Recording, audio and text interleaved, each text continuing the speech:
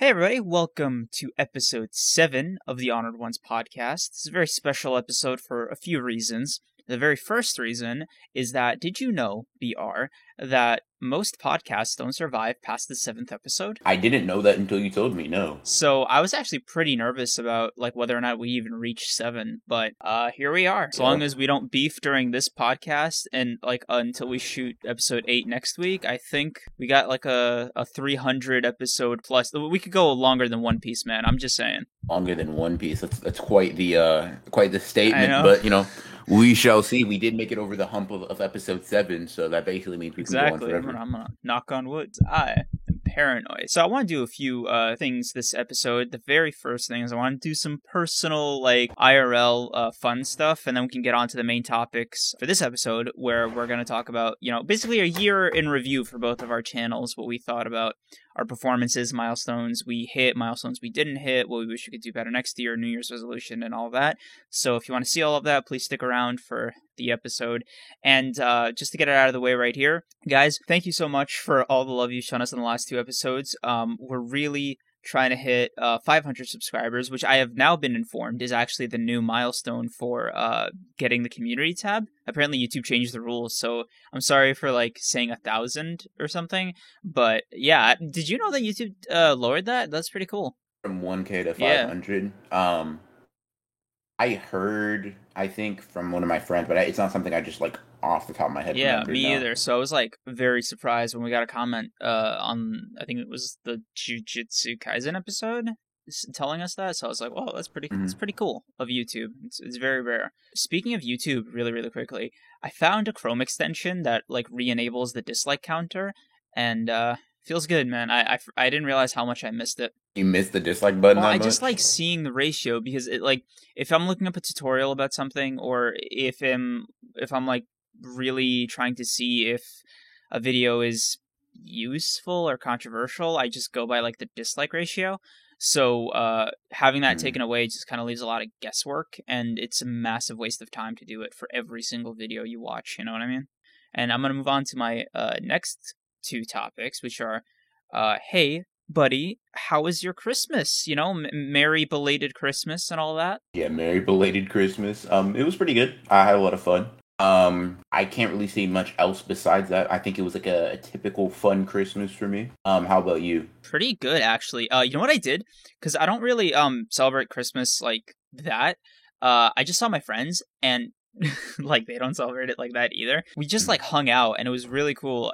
I actually saw No Way Home. Yeah, I want to talk about that. Yo, what the fuck, dude? That movie was so good. Yeah, it was really good. I've seen good movie. some wild takes on Twitter though. They're like, "Oh, it was mid," or this or that. I'm like, "Yo, what?"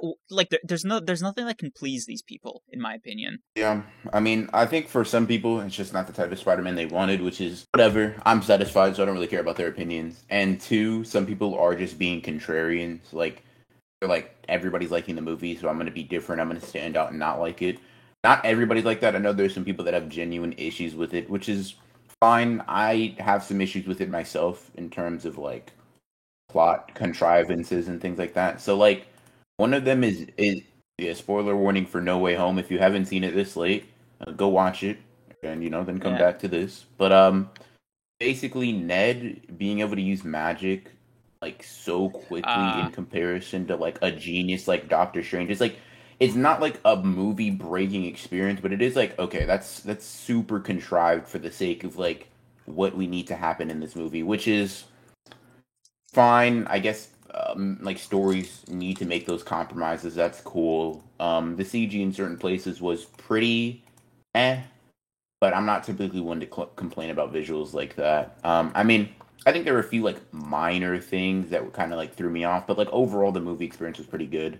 How do you feel about it overall? I was actually thinking the Ned thing didn't bother me as much as I thought it would, because it wasn't to the extent that he could use spells or something. It was just the sling ring, and I thought it was used in a fine way. And what I found really, really, really interesting about the CGI thing that you mentioned, I tweeted this out, but it was mad late, so I don't think anybody saw it. I said, why the fuck does the homemade suit look more CGI than all the nanotech suits? Yeah, I honestly really like that. You talk about the suit he wore at the end of the movie. I like that suit probably the most out of any MCU suit he's worn, but it does look super CG. Yeah, I mean overall good movie. I don't have too many complaints to it that like to me in the grand scheme of things matter, but it wasn't a perfect movie. I still have I think Spider-Man 2 above it in terms of how much I enjoyed Spider-Man movies. And honestly, it's not my favorite Spider-Man movie, but like that doesn't really mean much. I think it's a good movie regardless. So I enjoyed it, which is all I could really Is it ask top 3 for Spider-Man movies though? from a movie.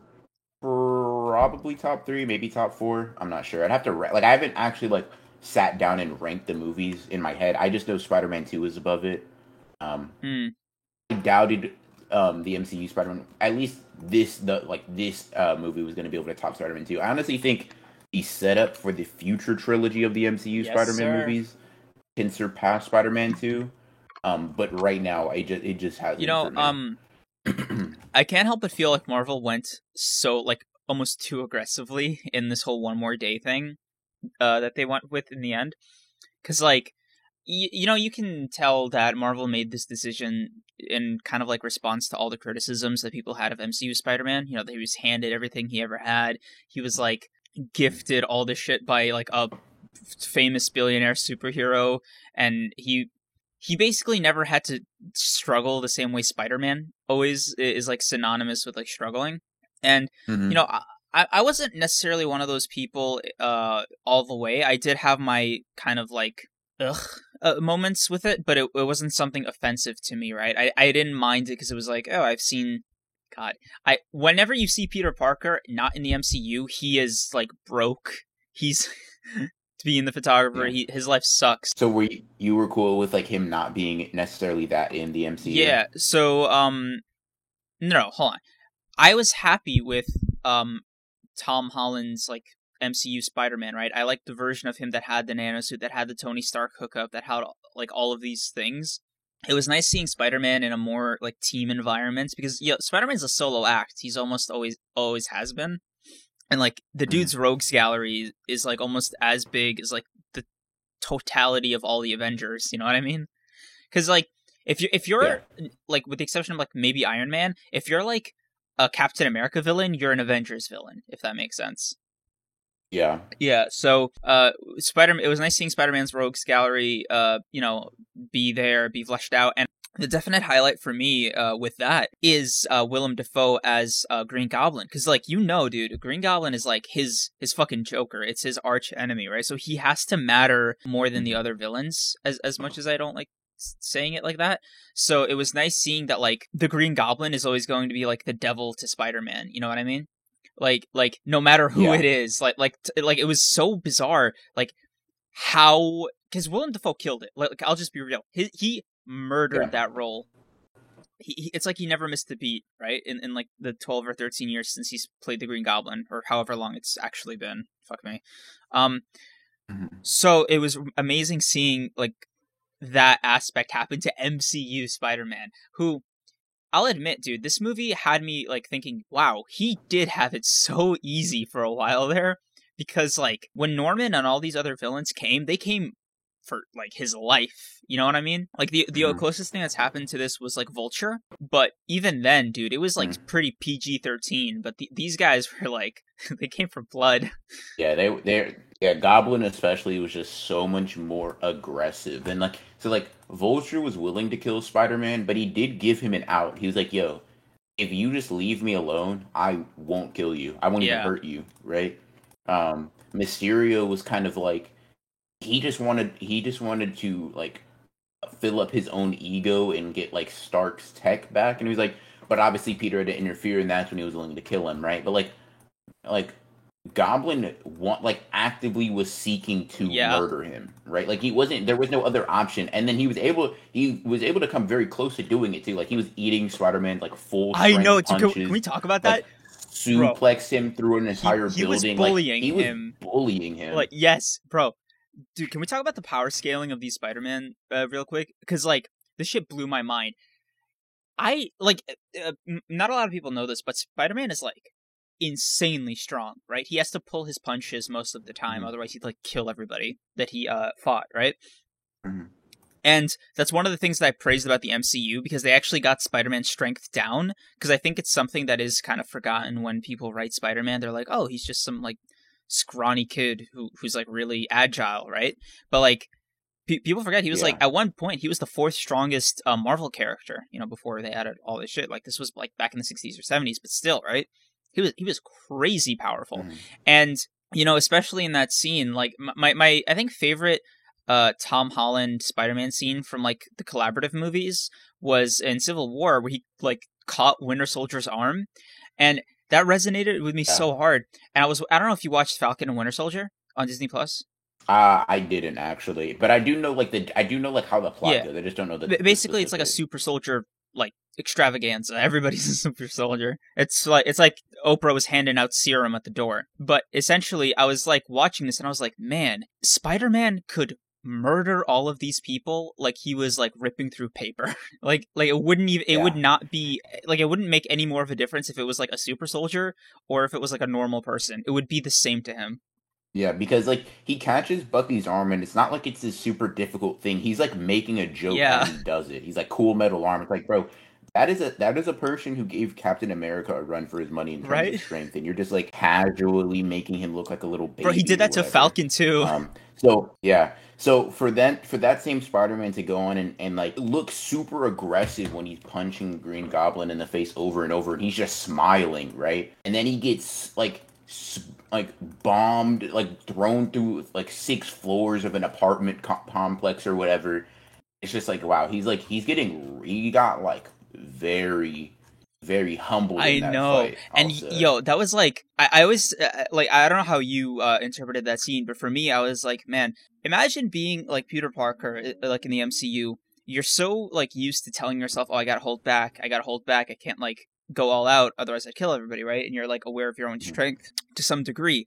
And then there's this guy, right? And you're, like, pounding him. Like, you want, like, you're giving it all you got, and you know how strong you are. And he's just eating, like, one punch after another. And he is just laughing at you the whole time. And then he proceeds to kick your ass through 7 floors, bro. Like, you get, like, he folded you like laundry, basically. And and that has to be terrifying, honestly, because you know that there's not very many people on the planet that can survive what you just dealt out. And not only did he survive it, he's smiling while you're doing it. This makes me appreciate how strong Tobey Maguire's Spider-Man actually was, because I was thinking back to those movies, and I was like, man, I don't remember Green Goblin being, like, this strong, right? And then I was like, oh yeah, that's because he was fighting Tobey Maguire's Spider-Man, who was, like, proportional. And bro, that was like a fair fight. And you could definitely see that when he went to kill Goblin with the glider, and Tobey Maguire looked at him like he was an idiot. Like, it was like, what the fuck are you doing? Because he was, like, pressing on him, and he almost, like, looked like he was laughing. I was like, damn, so this means Maguire's Spider-Man is, like, strongest Spider-Man confirmed? I mean, he did catch, like, Tom Holland's bloodlusted attack to kill Goblin, and he kind of did it right, casually. and he even resisted, Even if you say he's not the strongest, he's at least stronger than Tom. Like, if you want to throw it up in the air, like, Andrew and him are, like, pitched battle because of experience, whatever. But, like, Tom Holland was enraged in trying to kill the Goblin. He was even pushing, like... He appears out of nowhere, just stops it. Dude, like, he didn't stop, like, pushing, trying to get past Tobey. And Tobey was like, yo, you didn't, like, stop right away. He was like, no, I'm doubling down. I was like, by the way, a moment that I really appreciated, it wasn't just, like, an instant stop and then realization. He kept trying to go. Just he simply put did not care. He wanted blood. Really love that moment for MCU Spider-Man again.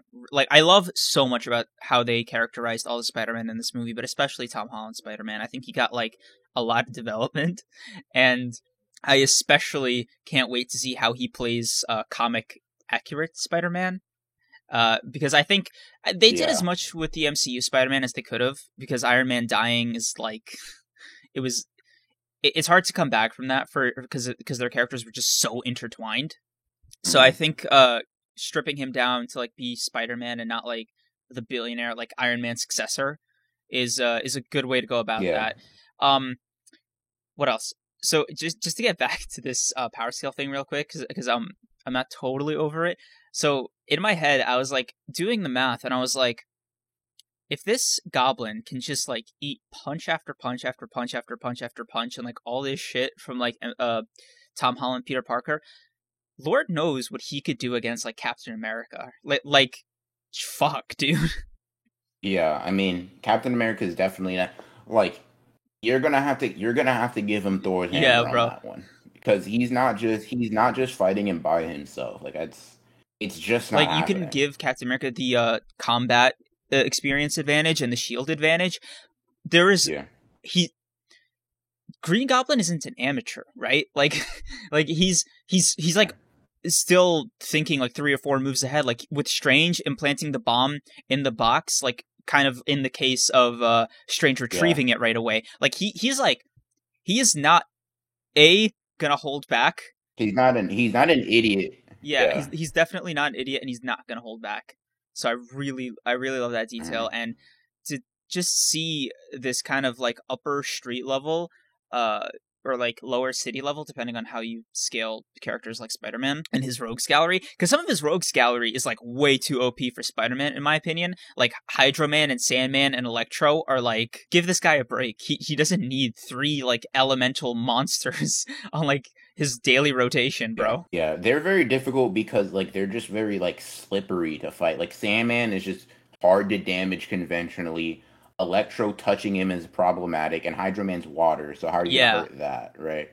He has to creatively deal with them. He can't just like punch them to beat them or Yeah, whatever. so it was really interesting seeing how they like use their scientific knowledge because I think that's also another aspect of Peter Parker that gets ignored is like he's also one of the smartest characters in Marvel and Yeah, God, it made me really appreciate that like the MCU people like did their homework when it comes to all these characters like first of all from like the canon of their own movies and like also from the comics, right?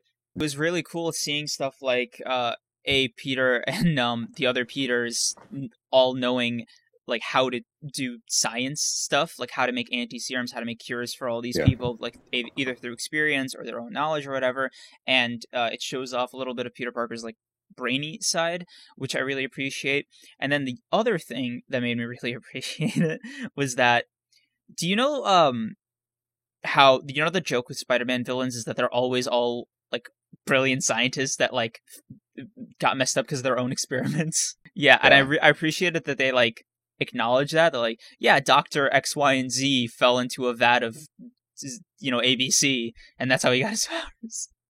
yeah, Like yeah. even Max was like an electrical engineer of some kind, from what I remember. Yeah, he in his like Amazing Spider-Man, he's portrayed to be very intelligent, right? He's just like socially anxious or whatever. Like he's a smart person. Yeah, so I really appreciate that. One thing, one detail, since we're talking about like how the Spider-Man interacted, is when all of their spider sense went off at the same time. When the bomb was in Doctor Strange's cube, was really cool. I like that shot where it goes like it goes down the line of the Spider-Man, and then Tom has to try to save MJ. Goblin like hits him away, and then Andrew has to save her, and that was a really cool moment for Andrew. I think. Um, I think it was a very like redeeming moment for his Spider-Man. So speaking of like highlights for Andrew Garfield, right? I think he was definitely like the showstopper in the entire movie because especially that scene where he caught MJ, I was like bawling my eyes out, dude. That one hit me like right in the heart. Yeah, right. Because he has like this PTSD from missing. Dude, that Yeah, was like so the dope. That was a very very it's dope scene. amazing acting by Andrew Garfield, and I think one of the biggest like sentiments I've heard ever since this movie came out is like, oh my god, I was way too harsh on Andrew Garfield back in the day, and like he definitely deserves to be a Spider-Man, and his movies like deserve like to exist basically, and there's a call for an Andrew Garfield renaissance with Spider-Man. Yeah, I think people. So a lot of people have been like, or I guess more recently when the movie came out, were praising Andrew Garfield and stuff like that, and people were saying like everybody's switching up on him. But I feel like most sensible people like agreed that Andrew Garfield was a great Hmm. actor, agreed that he played Spider Man really well. The only problem was, at least the second movie was very bad. Like it was just a very bad movie that a good actor was stuck in. To me, I think yeah, I think all of the different Spider-Man movies have their things that are good to them. To me, Tobey has the best complete trilogy. I think like the MCU has a better final or like final part piece to a trilogy. But to me, the 1 and 2 combo of the original Spider-Man movies just can't be beat by anything that we've seen in live action so far. Um, Andrew Garfield's movies had Andrew Garfield, and he's the best actor out of the three of them, in my Yes, personal sir. opinion. And then the MCU is kind of like a mix. Like it's not the best movies to me, but they are like solid. They're just very like middle ground in that sense. How did you feel about Aunt May's death and her being the great power, great responsibility person? I'm completely fine with it. I don't. To me, that's a retcon that is. It is not irrelevant is not the right word I'm trying to find here.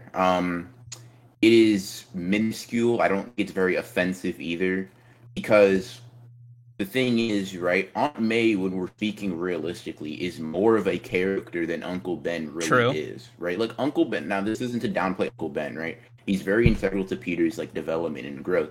But Uncle Ben is just that, right? Like as opposed to Aunt May, we just don't see very much of him, which is fine. That's not his purpose. But I think it's fine to pass that like the mantle of giving that responsibility to Peter to a character that was always there for him. To me, she just basically is at least in the MCU, she's just a slightly like she takes on the role of Uncle Ben, but we're just more invested in her because she's been here for 3 movies. To me, that's all it is. Like she carries the same mantle. She cares for Peter the same way that an Uncle Ben would. Like to me, there's no real issue unless you're just hung up on the name of Uncle Ben being the one who says it to him. If you're not, I don't really see why you'd have a problem with Yeah, it. me either. And I will say that like there is one strong moral disagreement that I really had with the movie, but it was just a pure philosophy thing, not a quality thing.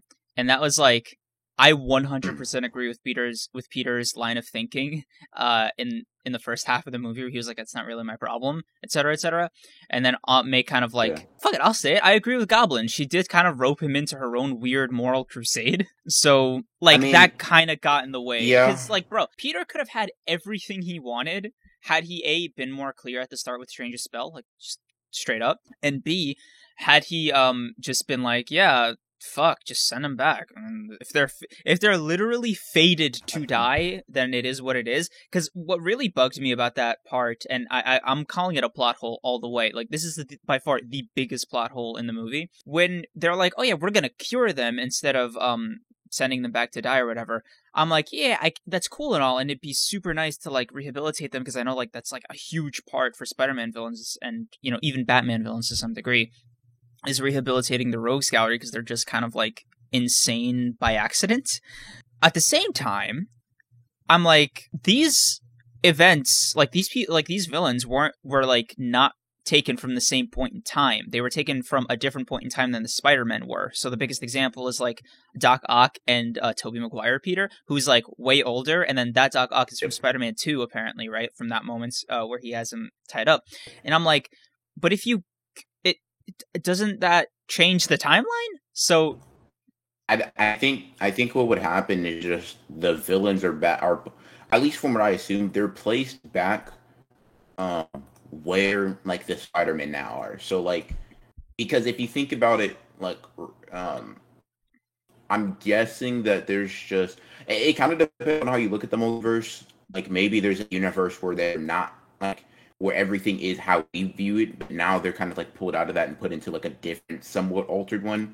I don't know. To me, I mean, I get what you mean for the Aunt May like roping Peter into that ideology, and I do think that it had just been much simpler to kind of like wash hands of them. But I don't think you can have a like true Spider-Man movie where you don't have Peter lose everything, face hardship because well, not even lose everything, but where you don't have him face a lot of hardship because of his like that absurd levels of like dedication to doing the right thing, right? Because they were fated to die, but like it's not like it was like this singular objective thing. It was like that's how they were going to if nobody interfered. But you could obviously interfere. No, I more meant like from a cause and event standpoint, like future Tobey Maguire, like Tobey Maguire Spider-Man is from the future timeline of the Raimi universe, right?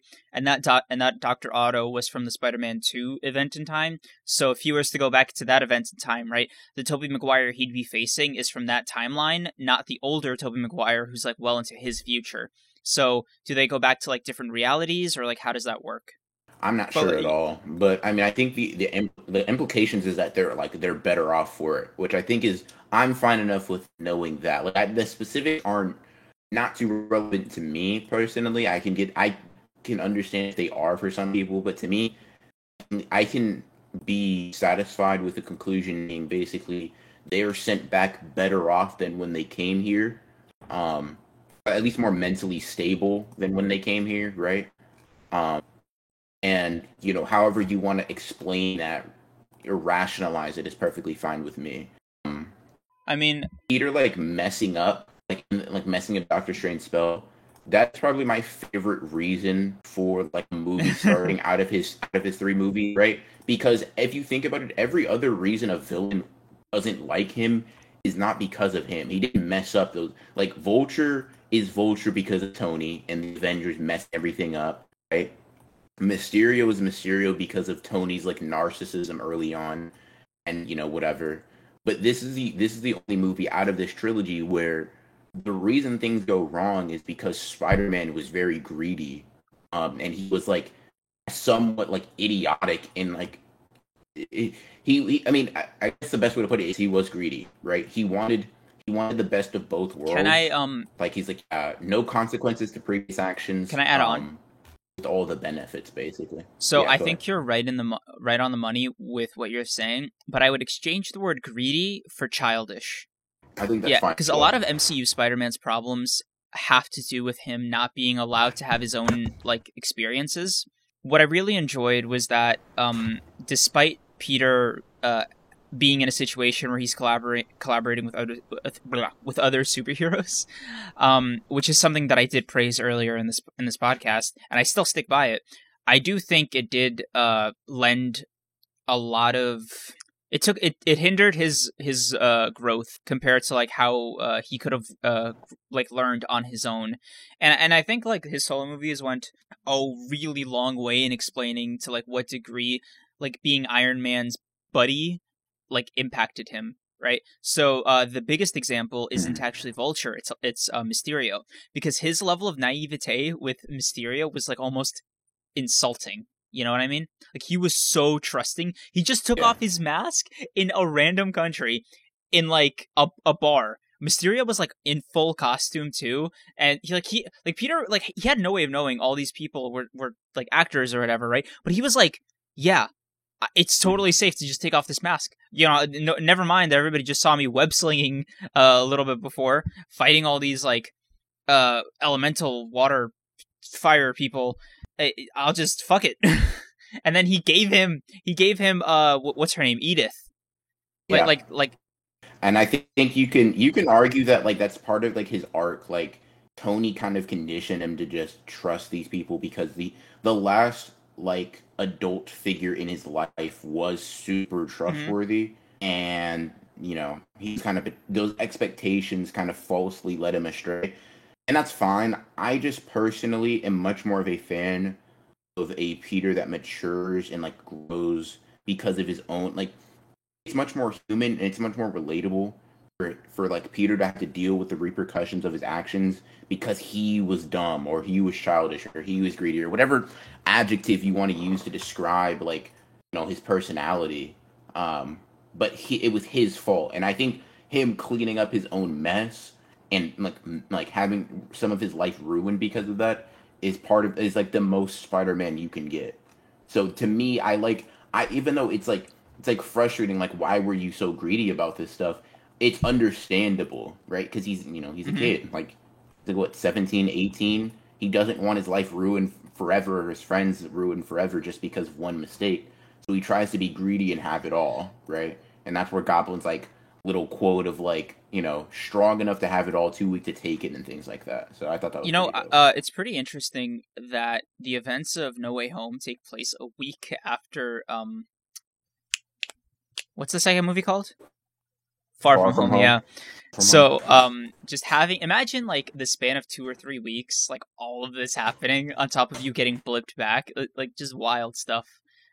Yeah. And one of the things that like really hit another chord with me, not a crying moment, but just like definitely a wow, that's like I feel like the character's pain moment was when Peter ended up being homeless at the end of the fucking movie.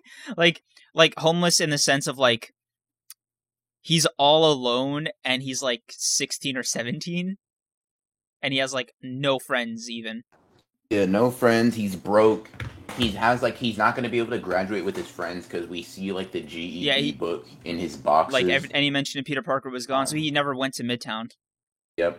So basically, he's going to be going to college like Brent. And honestly, I think that's why I'm so excited for like the next trilogy, because I feel like it's going to be able to be super fresh about what's happening. He's going to be back to being like a loser in the sense that like he's socially just inept because of his lack of like friends and companions. He's going to be having money problems. He's going to be having to tackle that on top of being Spider-Man. I'm just interested in seeing. Sometimes, I feel like there's this like sick cosmic joke with Spider-Man that even like we in reality kind of take part in that like it's always like Peter Parker is punished for like existing and doubly for being Spider-Man, right? Like anytime he like the status quo has changed. I think it was like a few years ago, like 4 or 5 years ago. It was after the Superior Spider-Man run, which I loved, by the way. Loved the Superior Spider-Man run. I don't know if you read it, but you should. It's amazing. Love that run. But afterwards, they had to bring back Peter Parker because this was Superior. Do you know what Superior Spider-Man is? Yeah, when Doc Ock took over his body. So, just like for anybody in the audience who doesn't know, Superior Spider-Man was a run where Doc Ock took over Peter's body and he became the new Spider-Man. It's really cool. You should check it out. And then, obviously, they have to bring back Peter Parker, right? Because it's comics. That's how it works. You do like a big change and then you reset every time. That's a whole other issue for a different day. But when they brought back Peter Parker, they had to deal with the fact that Otto fixed his entire life. Bro, Otto was the best Spider-Man, no fucking cap. Like, he embarrassed Peter with how good he was. Like, this guy went back and got Peter his, like, his higher degrees. He went back, he got him a girlfriend. He went back, he got him a $1 billion company.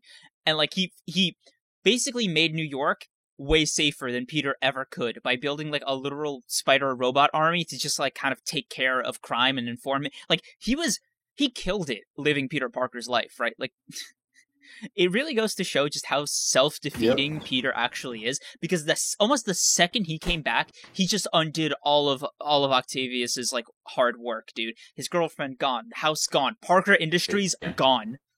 Yeah, I think that's a case of his own morality. Like, he's so on the up and up that it's very hard to get ahead in that sense, right? But, like, dude... Like, Doc Ock does turn into a character who is more moral than he was previously, right? Via Spider-Man's influence. Still not Peter, right? He still doesn't have the same, like, level of obligation to like this like concept of responsibility that Peter feels he does. And especially when it comes to like the no killing, the holding back rule, shit like that. I'll never top 10 like greatest Spider-Man moments is when Doc Ock in Peter's body accidentally punched Scorpion's jaw clean off because he didn't know Peter was holding back. That was pretty wild. He was like, yeah, he's been holding back the entire time. Yeah, he was oh, he was holding back. Oh my god, he's been holding back. In universe, they always find a way to default him back to that state, no matter where he's at in his life. And even in movies, they were like, yeah, fuck it. You guys, all the fans were right. Peter Parker is at his best when he's broke, hopeless, and alone. That is who Spider-Man is. I'm like, yo, you guys don't have to punish him. That's just who he is. It's like it's almost like a prerequisite to being Spider-Man. Like as needed, it's almost like to be Spider-Man, you need Spider-Man powers, and you need to have a horrible life. The only person who is more self-destructive at being a superhero is Daredevil. Like that's how low the bar is for Spider-Man. I haven't read very many Daredevil comic books. Is he that he's on that Spider-Man level? Yes, he is. And like the main reason why is because like he is not able to keep his secret identity. Because, like, Spider-Man's secret identity is, like, it's, like, a well-guarded secret even in comics, right? It's, like, super, like, not a lot of people know it. And the people that do are, like, very tight-lipped about it. You know? And when it is revealed, it's, like, a huge thing. So, with that being said, Daredevil gets exposed as, like, Matt Murdock gets exposed as being Daredevil, right? he's so bad at it, but he just refuses to submit that, like, in trials and stuff, these people will be like, hey, man, can you, like, answer for all your Daredevil antics? And he's like, guys, why do you keep saying I'm Daredevil? I'm clearly blind. It's basically like when Peter got his identity revealed, but, like, less people gave a shit, and they were just more annoyed that he wasn't admitting it. So Matt, despite that, just keeps putting his fucking body on the line and gets, like, beat the fuck up every single time, and he's just like, no, guys, I'm not Daredevil. And then he'll come into trial the next day with, like, bandages all over his face and shit, and they're like, hey, Matt's fighting crime last night, and he was like, no, I'm blind, sir. I fell down the stairs. Yeah, I mean, I guess being blind is a pretty good excuse for being a superhero. Like, most people wouldn't assume you'd be able to do much superheroing, but yeah, I mean, if you're caught red-handed, like there's this not much you can do about it. One comic panel, I'll send it to you later, hopefully, if I remember, but it was like Matt Murdock's spiral of, like, fighting crime, like, took over his life so much to the point that Peter Parker had to go and, like, do an intervention for him to get him to chill out. He was like, hey, man, you're doing too much. I do remember seeing that. I didn't read that comic, but I remember, like, Peter being like, dude, you're done. Like, you're doing take a break. And I was like, hey, yo, how bad do you have to be for Peter Parker to be like, yo, you need to relax? Yeah, right. How he, like, you have to be doing something in terms of, like, your life wrong. If Peter can get on his high horse and be like, yeah, you're being irresponsible, like, you're not balancing your work life, like, very well. It's like, yo, Peter, you are the worst. Like, how are you gonna talk? But I guess Daredevil's doing, like, absurd, right? Like, at least, like, he's a lawyer, right? At least he graduated college, bro. You can't pay your rent. Fix your own life, fam. Yeah. God. Peter trying to pay rent will always be one of those things that's just so consistently hilariously sad. It was even in the movie where he, like, was coming into the apartment. He's like, oh, the rent's due this much of the month, and I already know Tom Holland, Peter Parker, isn't paying that rent on time. That's gonna be I think it's gonna be interesting to see him in that role, because Tom has always played, like, a little bit more of a happy-go-lucky, carefree type of role. I feel like, at least in, like, as Peter Parker.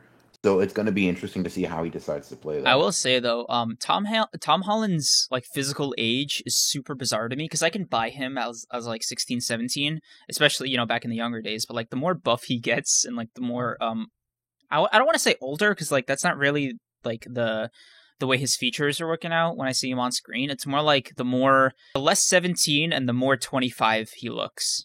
Does that kind of yeah. So I think so at the end of the movie, I'm like, this is, like, it's only been the next day. Why the fuck does Peter, like, look 23 now? There's something about him, like, having his own apartment and, like, just... tragedy ages you, I guess. Peter Parker's basically an 80-year-old man then. Fuck. Overall, what would you give the movie, though? Out of, like, 10? Probably 8 or 9 out of 10. I'm going to rewatch it soon, so... I'll probably give, like, my definitive ranking on Twitter sometime, but, like, probably 8 or 9. It's not a 10, but doesn't make it bad or anything. Yeah, I think 8.5, 9 is also good for me. This is a really fun discussion, man. And, I feel really good that, like, we were able to talk about it for so long and, you know, have it be engaging, because, usually sometimes, like, it's not like that I feel like we have to force conversations, but it feels like we definitely have to, like, stick to our itinerary. And this was, like, a really nice, like... I feel like a more, like, natural type of conversation. I think that more than makes up for there not being any Shonen Jump chapters this week. For sure, yeah. Which, you know...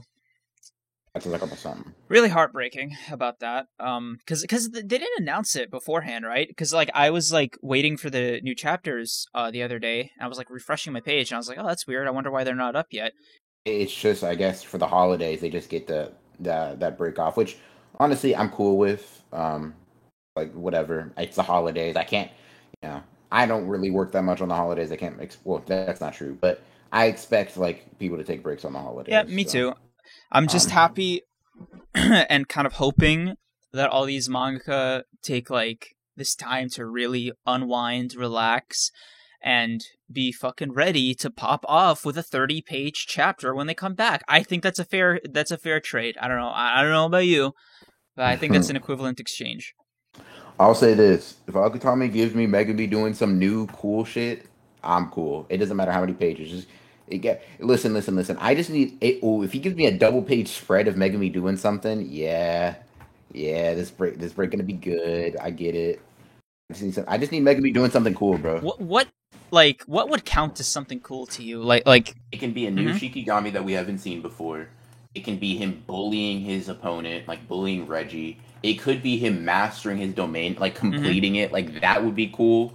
Like he's like, yeah, like I now have like either he's like he realizes that his master domain expansion doesn't have a barrier like Sukuna's, or he's like, yeah, now I have a barrier on mine. Like whatever. Like one of those three would be super dope. Or he's just like, like you said, just washes his opponent. Either one of those is super cool to me. You know what? I think that pretty much encompasses all the possibilities of how Megami's fights could go. Before we get into our main topic, I just want to get two things off my chest. The first thing is I need to pause this so I can pee because it's like driving me crazy. Back from the bathroom break. It was really nice. Felt nice. I said nice twice. I don't know. I know words, BR. Okay, I know words. I trust you. I trust that you do. Thank you. But what we were talking about during the intermission was about the origins of our usernames, and I'll just quickly get into mine because I don't think it's much of an origin. It's just like a pun of my real name, so I thought it was like funny, and I went with it. For you, you said it's like ... I don't want to speak for you. You tell the story. Yeah. I mean, basically, the name comes from like I guess like two things. So really, it's the name of a story I plan on writing in the future, right? So it's that.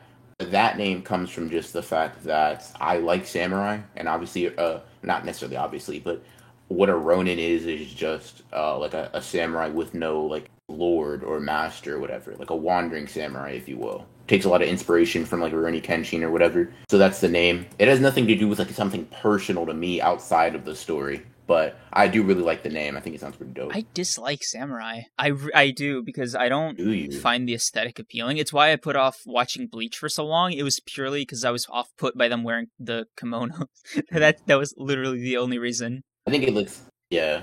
We just have to take hard different stances on that. I just think they look so, like, I think samurai just, like, whether that be in their armor or, like, in their more, like... Oh, I think it's also why I hate... the kimono attire. I think they just look super cool. I don't like Demon Slayer, because it's just so visually off-putting to me. Like, I just can't, like, It breaks the immersion for me, because it's a genre I just, like, inherently dislike. So I can't believe the stakes, if that makes sense. Yeah, I guess it would get what you mean. Like, just visually, it's unappealing. Yeah. So like, I don't know. I feel like an asshole for saying that. It's just unappealing. It's like it's purely subjective. Like I know I'm crazy. Yeah, I mean it's not really that big of a deal. You either like it or you don't. Some people are bound to like certain things visually. It's not really like something. I mean the only samurai character that I've ever liked is Atomic Samurai from One Punch Man. I like when there's multiple skill trees or like power systems within a certain universe because it offsets a lot of like if I don't like this thing, it's like not the only thing. So if I didn't like magic, for example, like I just wouldn't be able to stomach something like Fairy Tail or Black Clover. Whereas like with One Punch Man, you can kind of but there's everything. If you don't like one, there's another. There's a whole power system based off tank tops in One Punch Man. Like we're not starving. Man, speaking of One Punch Man real quick, dude, I don't know if I've told you yet. I haven't. I've been on a tear this past weekend, dude. Because like I mentioned this last podcast, I think to you or like online, whatever. And I was like, oh, I've been like rereading One Punch Man, yada yada yada, right? Bro, dude, amigo, compadre, comrade, BR. I didn't know about the fucking redraws, man. Oh, you didn't? No, nobody told me. I was reading all the old shit, like thinking I was like hot shit. I was like, yeah, I'm caught up to One Punch Man now. Come to find out, because YouTube recommended, what's his name, Zonin's video about it, and I was like, what the fuck do you mean redraws? And it set me down this like 3-hour anger spiral that I'm still not totally over, by the way. And I also found out about the audiobooks. Nobody told me about any of this shit, man. And I was like seething, dude. I poured over every single Reddit post I can find, and I got so mad, like. You know when you get mad, you get so mad you hear your own heart, like you hear your own heartbeat when you're stationary? Bro, I was like seething anger. And so like I couldn't find exactly the answers that I wanted to like my many questions. So I go on the One Punch Man Reddit and I'm like, and I just make this like massive post. I'm like, hey guys, here's my question dump. give me answers. But like I had to say it nicely so I wouldn't get booted off by the mods. So Yeah. thankfully everybody on there was super nice. They explained it to me, and I spent like the entirety of yesterday catching up on the new canon.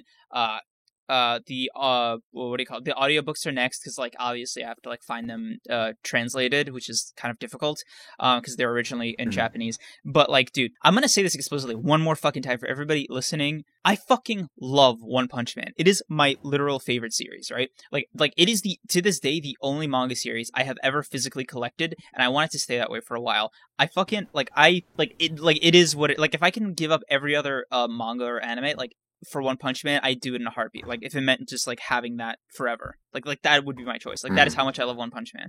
Sorry, like to explode like that, but like You're good. yeah, so it's like to find out there was like this massive gap in my knowledge was like an insult to my honor almost. And you know, my love for One Punch Man is like ironically why I have such a hard time making videos about it, or like trying to conceptualize videos to make about it, because I feel like whatever I do would never be like, I'd never be able to do the original thing justice. And on top of that, like the greedier side of me is like, if I make a One Punch Man video and it's like a 10 out of 10, I literally think I might quit YouTube. Like no cap. Like I don't know if I'd be able to handle that. Yeah, I definitely feel similar with like some of my favorite series. Like I feel like I can't speak on them with enough quality to like justify it. Like it almost is like disrespectful to talk about it not perfectly. Yeah, right. I guess if that makes sense. Like we're with like certain manga or like certain series, I'm like, yeah, I know enough to like do whatever on it. Like with Bleach, dude, I just popped off my video after like my first or second go through of the series. I was like perfectly content with that. And with One Punch Man, it's just this like massive exception to me, because I just can't bring myself to do it, and I almost want to like force myself to do it in the new year. I think it might be one of my like resolutions, which actually leads us to the main topic of the episode. Which, by the way, I'm gonna pat myself on the back for that transition. Nice segue. Thank you. So, 2021, complicated year for many reasons. Do you want me to go first, or do you want to go first? Hey, you can go off. Go first. Okay, so the way I want to do this is I want to have the first half be a reflective look on 2021, and then the second half to be like a future look on 2022, like beyond the horizon, right? Like resolutions and stuff you want to do moving forward for the new year and all that. So for me, my 2021 was so complicated. Like I almost feel okay. Where to start? I'm gonna do this a little backwards. So a couple of weeks ago, like maybe a week and a half ago, I go on my channel and I decide to private like 30 videos, and now I've gone from 55 public videos to about 32 as of right now, as of recording this episode of the podcast. Right now, there's a reason for that, and there's a reason it was so many. So the first thing that you guys have to keep in mind, to the people listening, is that I wasn't originally an AniTuber. I was originally like a tech YouTuber, and when I made that transition because of like the Gon video and Hunter x Hunter in general, I decided it would be best to have the tech videos still be up there, because at the time I was still under I was working under the assumption of if I make one tech video and one anime video, I can kind of like capture both audiences. But you know, VR, there's like an inherent flaw. That's not how it works, because you end up losing both of them. Yeah. And exactly. Yeah, and it took me a long time to realize that. And my Gon video wasn't my most popular video yet. It was on track, but it wasn't like totally there. It was enough for me to like to tell me to still like bear with the type of content, but not enough for me to commit to it. Right, so I was still putting out like earbud reviews, for example, and it was like that for a lot of time. And 2020, you know, some personal stuff happened. I moved. I had like an operation. It was like a whole thing. So come the end of the year, Gon video popped off like crazy, right? And my channel was like now getting this huge influx of like Hunter x Hunter fans and anime fans in general, right? So I was like, okay, this seems like a good sign that I should stop with the tech stuff, right? And like really focus my energy on the thing that I actually like making too, because I was like super burnt out, dude, like of the tech videos. I hated making them. They were a chore to make and legitimately like miserable. existence to make them. I don't know how tech YouTubers do it without hating every like waking moment of it, but it was awful. You are beholden to the releases of all these giant corporations. The items are just so expensive, and like if it doesn't get views, it's so not sustainable to be like an independent small tech YouTuber. Like especially if you want to do something like smartphones. Like I had to do earbuds because that was like all I can manage. But like yeah, if anybody out there wanted to be a tech YouTuber, there's my raving endorsement of the genre. Huh. So with that in mind, I was like fully committed to the anime thing, right? And at the time, I had just finished watching Fairy Tail, so I made a couple Fairy Tail videos because it was like top of mind for me. In retrospect, I actually don't regret making them, but at the time, I was like, fuck, these videos are underperforming. They're like the people are not engaging with like all my other like non Hunter x Hunter videos, and I was like, fuck it, I'll just like try to commit to more Hunter x Hunter content to like balance it out. So then I started, making the tier lists and all that stuff, and I think with all of that happening and it kind of combining with future videos, like let me pull up my channel right now. I like forgot my own videos, low-key. But with videos like the What Did Hisoka Whisper to Botaro, the tier list, the Avatar The Last Airbender thing, the Fairy Tail videos, and some meme reviews and other Hunter x Hunter content that I tried out. I made a Hunter x Hunter simp tier list, bro. That's like how in the weeds I got with Hunter x Hunter content. I decided to take like a break from it because I was getting exhausted on Hunter x Hunter content, right? And I was like, well, at some point, I have to take a break from me, right?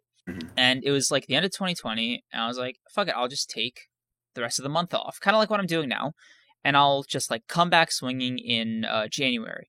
So that January, I got really, really into Ouran High School Host Club. It was like the thing that I was like into at the time. And I was like, yeah, this will be like good for my comeback video, right? And also, I haven't made a video in like 2 to 3 months at this point. I accidentally overshot it, and I'm rusty as hell. So if I just make a video, then I've made a video, right? And I made it, and I'll be real, dude, I'm not totally proud of this video. Like, even at the time, I was just happy it existed, but it took me days to make a 5-minute and 45-second video. Days, dude. That's how out of practice I was. Yeah. And from there, I was like, well, fuck. I guess I fell off the anime train now. Guess I can just like do whatever I want. All bets are off. So that's where we get into the first half of my 2021. Do you remember WandaVision? I do. I remember seeing a video you made that on your channel, right? Yes, sir. Maybe I'm yeah. tripping. No, okay. What you don't see is that I actually ended up doing reaction videos week to week for the episodes. I would wake up at 5 a.m., sometimes 3 a.m. on the day they release, shoot them, edit them, upload them, and then go right back to sleep. And I did that for weeks, dude. And the views were so bad. Like, so catastrophically bad. I legitimately think that was like the 3rd or 4th time I ever came close to quitting YouTube. For perspective, I had 3,000 subscribers at the time, right? Do you know how, like, what one of these videos would average view-wise? What? 70 views. Bro, imagine that fall off. Like, imagine, like, doing that shit every single fucking week, and you're like, yeah, this'll be the one. I'm on the trending thing. I'm doing it right. Garbage, bro. Garbage analytics, garbage everything. And I just kind of gave up at that point. Yeah. Like it was just a huge hit to my self-esteem that I just took another month off of YouTube. And in that time, what I ended up doing was getting into Black Clover. And like I really, really enjoyed Black Clover, and I kind of came back with a Black Clover video. And basically the gist of the video is like I had just spent 4 days binging Black Clover only to find out that the anime was ending. Like literally, that's when I got into it. And that video it was the first video that I made that cracked 1,000 views in like 7 months at that point. So I was like, oh, I don't suck. Was basically my reaction. I didn't completely fall off. Exactly. And so I'm like, okay, second wave, right? I'm now done with my semester in college. I've privated all these WandaVision videos, so as far as like people who visit my channel are concerned, I haven't uploaded in like 3-4 months. Fuck, what do I do? Mhm. And another part of me was like, I can't keep relying on this anime shit like heavy, and we can get into that later, but I was like, I don't want to be dependent on anything, because I felt that with the tech videos, dude. I felt that so heavy, just being dependent on the product to like make the video, and I didn't want it to like repeat itself with the anime thing. So I was like, I need to figure out a way to make this channel about me, because like that's why I named my channel Creams and not like Anime TV 21, like, you know what I mean? Yeah. So Like a personal brand type of thing. yeah, so like and I can get into like the ultimate goal of my YouTube thing, because I've had a lot of time to think about it when we were planning this this episode of the podcast, and I explained it to like one of the people that commented under this post that I made that I'll like read off later. But basically, I came back with this like new attitude, and I made a Patreon that I kind of regret making, because like I was not ready for like Patreon fucking output, dude. I just got off like not making like videos for a while. Like I was not ready for Patreon. I'm a fucking idiot. But yeah. So I made this like vloggy style video explaining the Patreon. It was mostly just like a proof of concept video to myself, just to see if I can make that kind of video with like the tools I have, to see if I could. And I made it, and this was around the time I got really into Hbomberguy. I subscribed to his Patreon because I was like inspired, like for the first time in a while, dude. In the first time in what felt like a year plus, I genuinely felt inspired to make YouTube videos again, and I can't thank him enough for that. And I'm tearing up a little bit because like, fuck. Okay, like he's definitely one of the most influential creators to me. I'll leave it at that. And I found this like spreadsheet he made. That's the one I showed you, so it's funny that it's coming around here. But I found the spreadsheet he made with like all his videos and like all his video ideas, right? And I was going through it, and some of these video ideas were just like random ideas that he just had. You know what I mean? Like if he had the idea, he just write it down. It wouldn't even be more than that. It'd just be like a little note to himself saying like roughly what the idea was, to kind of flesh it out as like a note for later, and it would just be added to this list. And I'm like, my biggest struggle with YouTube, especially with being like an any YouTuber, has always been I have no ideas. None. I can't think of anything. So I can't make a video. And I don't know if I was just like making excuses, if I genuinely didn't have it, or if it could have been a million different things, but the end result was the same. I wasn't making content. And like finding H-Bomb, getting inspired, and like getting, I basically just copied his what do you call it, his template for the Excel sheet to like see if that philosophy would work for me. And so far, dude, it has. Like I haven't felt more organized, more inspired, or more like put together than in the last 6 months since like this Hbomberguy stuff happened. And like people that go on my channel, they can see that, dude. Like my output, especially these last 5-6 months, has been the product of me being somewhat organized. Like from the Bakugo video till like my Bleach video, dude, purely a symptom of me finally like having a semblance of like, I know what I'm doing, I know I can do it, etc., etc. And it's like I've been really happy with it overall. Like there are some stuff that I'm just kind of passively bitter about. Like some of my Jujutsu Kaisen videos aren't performing well, like evergreen. So I'm like changing up the title and thumbnail like a bunch of times, and I'm still going crazy over that. And that was like a real low point, but it wasn't as low as the other ones. So I'm pushing through. But that's like my short recap of like that grievance. But otherwise, dude, the last 6 months of like making YouTube videos have been my most fulfilling spiritually. And just want to say thank you, Hbomberguy. It means a lot. And yeah. Thank you to my audience too for like sticking by me and all my shenanigans. So to kind of wrap things up here, the last few videos that I've made, like the last 2 or 3 videos, so the Bleach video, the Power Scale video, and the Morality of Gon Freaks video, they were an interesting change of pace for me, because they were all originally like 2 or 3 hour raw footage that I had to like condense way down into watchable videos. And I didn't realize that skill would come in handy for this podcast, but it did, and now I'm kind of used to it. And I've also realized like now I can make that kind of content, I can sustain that kind of workload, and I'm gonna do like a lot of knocks for this, but I am better equipped as a creator, is what these last 6 months have taught me, and I am really grateful. And Yeah, I also want to extend a thank you to you, like personally, BR, because like you were also a huge part of like why I got a second wind with this YouTube thing. Because like when you said I'm yes, super glad to hear that, man.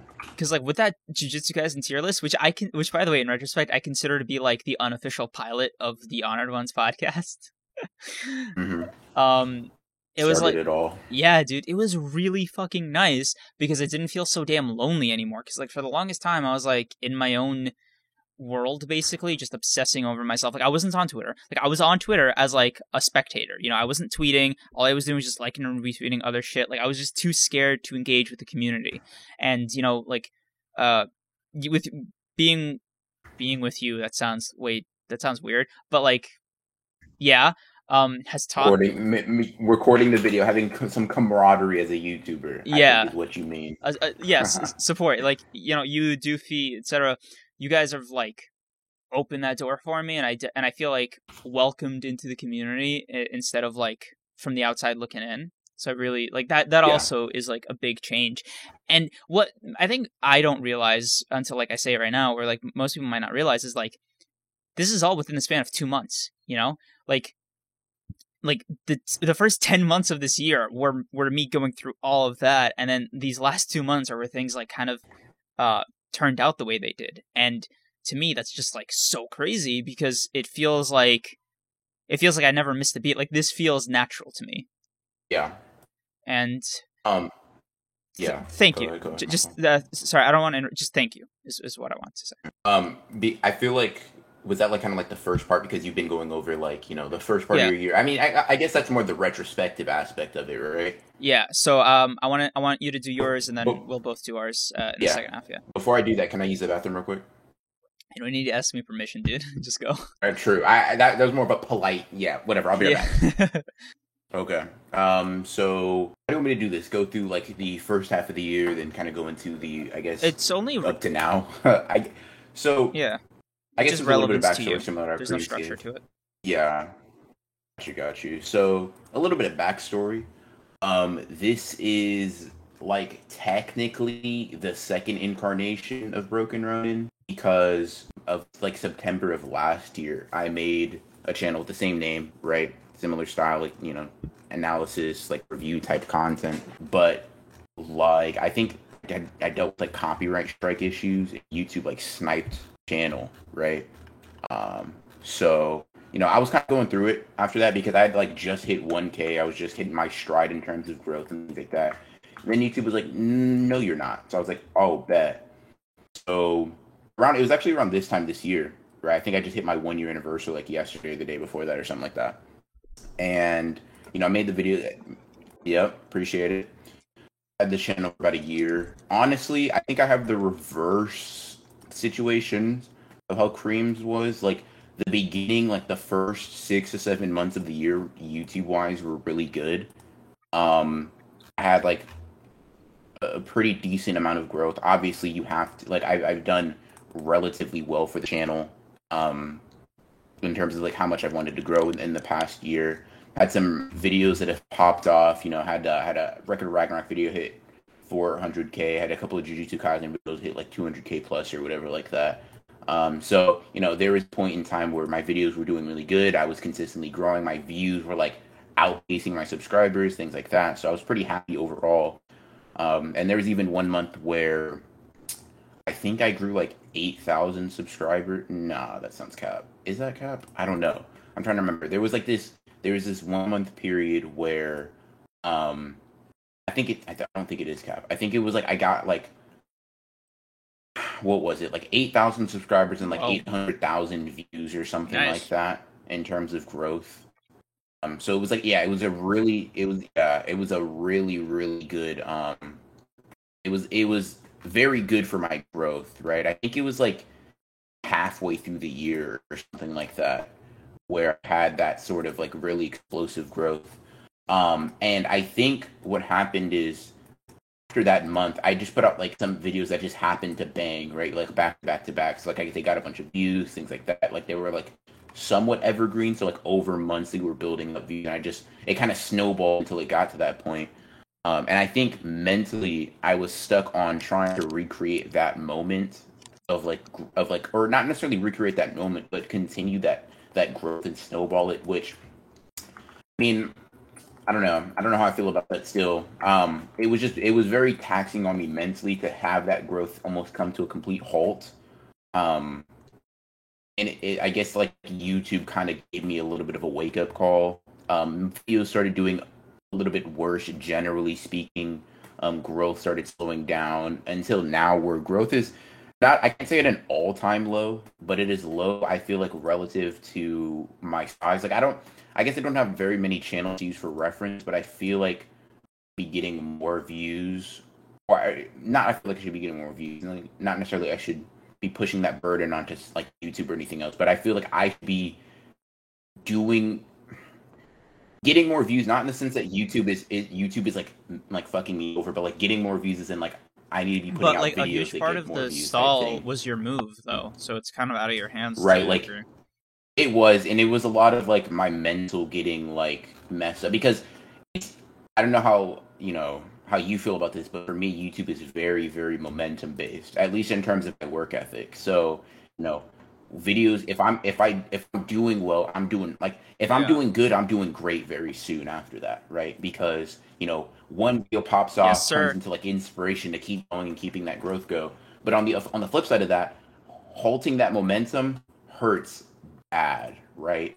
Not posting a video for a week, just a Yeah, week, like slowed down growth quite a bit, slowed down my mentality on making videos quite a bit, and it just I was was just gonna say it's very, nothing like yeah. riding a Go bike. ahead. Like once you don't do it for a while, you basically have to like relearn Yeah, it to a degree.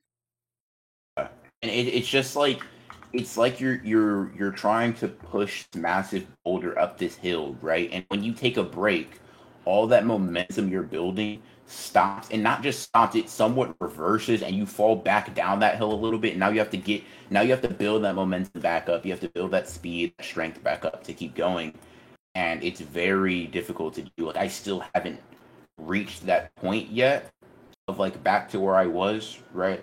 Um, like I guess my Leech video is kind of an outlier to that. It got like 40K in the under 2 weeks or something like that. Um, but besides It that, was I've been just averaging. I don't know if like you got into it to some degree, but like what do you think happened to contribute to the cutoff between like the first half and Mhm. second half of your year? Like algorithm wise, like did you like make less content or did something change or I think it was. I think it's a lot of factors that I'll get into real quick. So for one, the rate of uploads just drastically went down. In part because of you can say laziness. In part though because I wanted to Mhm. increase the quality of my videos, like editing wise. And as you know, or as really any creative person should know, quality and quantity cannot increase linear. They cannot increase together. They're almost unless you have like help from other people, right? If you're going solo like I was for a little bit, they increase like they're actually inverse proportionally, right? So like as the quality of my videos went up, as the Mhm. editing got better, as I was spending more time with the scripts and things like that, the amount of videos I could reasonably put out in a month just went down. They lower and lower and things of that nature. And obviously, when you post less, you're going to get less views. And I think honestly, there was not something necessarily with the algorithm, but when I was at the peak of my growth, what I was talking about Jujutsu Kaisen was very like it was Ah, at its peak relevance, right? Season one was at its peak. You were getting super cool fights. I was doing things like that, and after that, I was still doing fairly well. But I had my heavy hitter kind of go away, and I had to rely on like My Hero Academia and things like that. And those videos did fine relative to my sub count and things like that, but it just wasn't the same. And for me, as someone who had like super duper like high like I guess super like big aspirations for myself, and like I guess high expectations for what I can or I need to do, having that growth like halted really messed me up, and it just de-incentivized me to make content, and it spiraled into this like catch 22 it's where not like gonna get the I don't views. want to make content because or at least I feel like it's Yeah. not going to get the views, and I'm not going to get the views because I'm not putting out content, and it just caught me in this spiral of like like I just really am struggling to these videos, And I feel like, honestly, I feel like what's kept me afloat is like every once in a while I'll put out like a video that just kind of bangs. It's relative to my channel, of course. It'll kind of like keep me afloat because there'll be like dry spells of like a week or a month where I'm like, oh my god, like dude, did I fall off? Like, I mean, I was Yeah, thinking that like a couple of weeks ago. I was kind of like jokingly tweeting that, right? Like, because I was trying to diffuse my real feelings as a joke. Oh my god, like I fell bro, off this as a was YouTuber, but like like in my head, episode I was like, 3, basically. holy shit, like I actually might have fallen off. Yeah, yeah, right. Like I might have legitimately fallen off as like in terms of like views, and I have to like jumpstart it from the beginning, which was very scary. Then I'll get like a Baryon mode video, which will get 60K, and next time I get scared, I'll have like the bleed video, which got 40K. Like these videos will kind of like okay, dude, you got to keep going. You got like it's. I'm just waiting. What I'm trying to do now, I guess, in the second half, has been trying to cover because mentally Washed. I've just been getting Yeah. like just beat up. Yeah, just like bully. Like it's just been my mentality has just not been the right one. I feel like now more than ever, I just need to put my head down and go. Like regardless of anything else, and just do what I know I can Hmm. do, my abilities, right? And just push out content. Like now this seems like this make it seem conceited or even unrealistic, but like my goal for 2022, this is a little bit of a hint. I won't go super deep into it, but like I guess my perspective shift has been over like the past like month has been like thinking on like algorithm, all that stuff, and I'm still focusing on making good thumbnails, all that stuff. But like simplest way I could do it for myself in order to rationalize me just going in is Mm, better content, right. more content than anybody else, right? Like in my niche. So if I can do it better and if I can do it faster and on a higher volume, there's no need to worry about much else. And while it's an oversimplification of YouTube, but it's an oversimplification I currently need in order to get back in, like, get my head back in the game fully. So I'm perfectly fine with that oversimplification right now. And it's sort of been like the first half of the year carried me quite a bit to this, and I ended off the year Mm, not horribly because I was able to hit 30K before the end, but like in comparison to what I wanted to do, like I wanted to hit like 100K by the end of the year, right? So like I'm like, what I completely botched that, and I'm like, wow, that is that left a sour taste in my mouth in terms of my goals and things like that, which I think it's a bitter defeat that I feel like I need as motivation to keep moving forward. So I'm gonna look at it as that, and kind of keep that perspective. Look at this as like a necessary step in the process to success. I'm no longer gonna look at it as like get down on myself or get depressed because those things, like I can't speak for how I'm going to be feeling later down the line, but like my goal is to just keep pushing forward regardless of how I'm feeling and how it's performing because if I don't, then it'll wow. just snowball into getting Um, worse. look, Heavy? Was man. that too heavy? No, it resonated with me like as a colleague, as a peer. And I'll even go a step further, like as a friend, in this space. Fine. I Yeah. definitely feel and have felt a lot of the things you've described. We've had so many conversations about this. I think my philosophy is just a little bit different than yours, where yours is more like hard work equals results. And Hmm.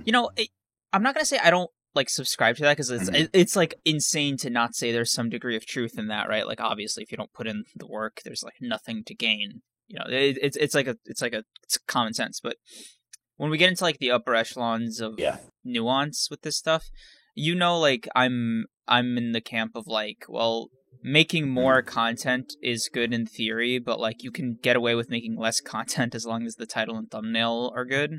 Like my thing with YouTube is always just going to be Hmm. like as long as your title, thumbnail, and I don't know, average watch time or whatever are solid, then you can upload like once a year and get like 100 million views or something. That's hyperbole, but that's yeah. Yeah. Which I don't I yeah, I don't disagree with that, but my like perspective on that is why not do both? That's basically I'm trying to like my thing is like I'm not trying to sacrifice, and that's what I'm currently trying to figure out, like how to meld both of them together into this like harmonic Mm-hmm. content creation machine or whatever, right? So like basically I'm trying to get, and it's somewhat, you could say it's unrealistic, but I don't really care. I'm trying to create like every video I want to be like one that bangs, right? Like that's the goal. Like it's not to just put out content to put out content. It's putting out content like every single one of these videos could stand alone for a month, 2 months, 3 months, but I'm doing it twice a week, 3 times a week or something like that, right? So that my growth is just inhuman, right? Because I feel like the logic using works perfectly fine. You're okay with growing at a certain level, but if I want to grow more than that, I have to do more. So I have to have the uploading capacity of someone who doesn't you have that much quality or uploading like volume, but also have the quality of somebody who posts once or twice a month. Like it does, if that makes sense. Like mixing the two in order to make something. No, I get it. It's like to be rich, you have to work like you're poor. So it's Yeah. So it's kind of like you that. having It's somewhat, rise and grind work ethic, but like obviously utilize the quality of somebody who is like who it has a channel of your size, basically. Yeah, exactly. Like always tackle YouTube as if I have 0 viewers, 0 subscribers that are dedicated to my channel, right? And attract them here and pull them here and make them like excited to watch it rather than just rely on the fact that I have a following. I think YouTube has just fucked me up personally to the point where I'm like, no matter what I do, I think it's gonna fail. And I don't know if like you have like the same mental like parasite. Like for example, I made this post the other day on my community tab, and I just want to read it out loud to everybody. I said, I've been seriously considering quitting or at least changing my approach to YouTube. I'm not burnt out or anything. I'm just kind of annoyed that the videos I thought would be bangers, in quotes, aren't performing the way I want them to. I don't hate making them. I just feel like I have to. Like my YouTube video making process usually goes something like this. I come up with an idea. I gauge how well I think it would perform or could perform. Basically, is it worth the effort of making it? And 3, I end up shelving it or I make it. If I end up deciding to make it and it doesn't get the numbers I want, I more or less consider it like a failure or like a waste of my time for making it. And I said, and I'll be honest, that stuff kills me sometimes. All of this has coalesced into my reevaluating what I want from YouTube in general, and I'm not quite sure how to move forward. I'm not satisfied with my 2021, and I don't know if I should keep sticking with YouTube or if I should change my approach again. Sigh. Anyway, if you managed to read all that, yeah. And then I mentioned the podcast, because like I always mention the podcast. But there was a lot of comments of support that I really, really appreciated from my viewers, and like it was really, really sweet. And I just want to extend a shout out to those of you who commented on that post and are listening now. Thank you so much. Your support literally is like, it's why I keep bothering to upload on this fucking website, basically. And it got me it got me thinking about like my relationship with the website, and I got this one comment that really stuck out to me. The guy, Mr. Bed Wars, says, I personally wouldn't care about how popular a video is because your videos truly make my day better, and I'm sure I'm not the only one. That said, if you want to get your content more popular, then try doing collabs with other big YouTubers or make funny anime challenges. For example, something along the lines of the Anime Man's channel. However, I will stick with you no matter what your decision is, as you were literally the one that inspired me to start my Hunter x Hunter journey. Just do what you want to and don't quit.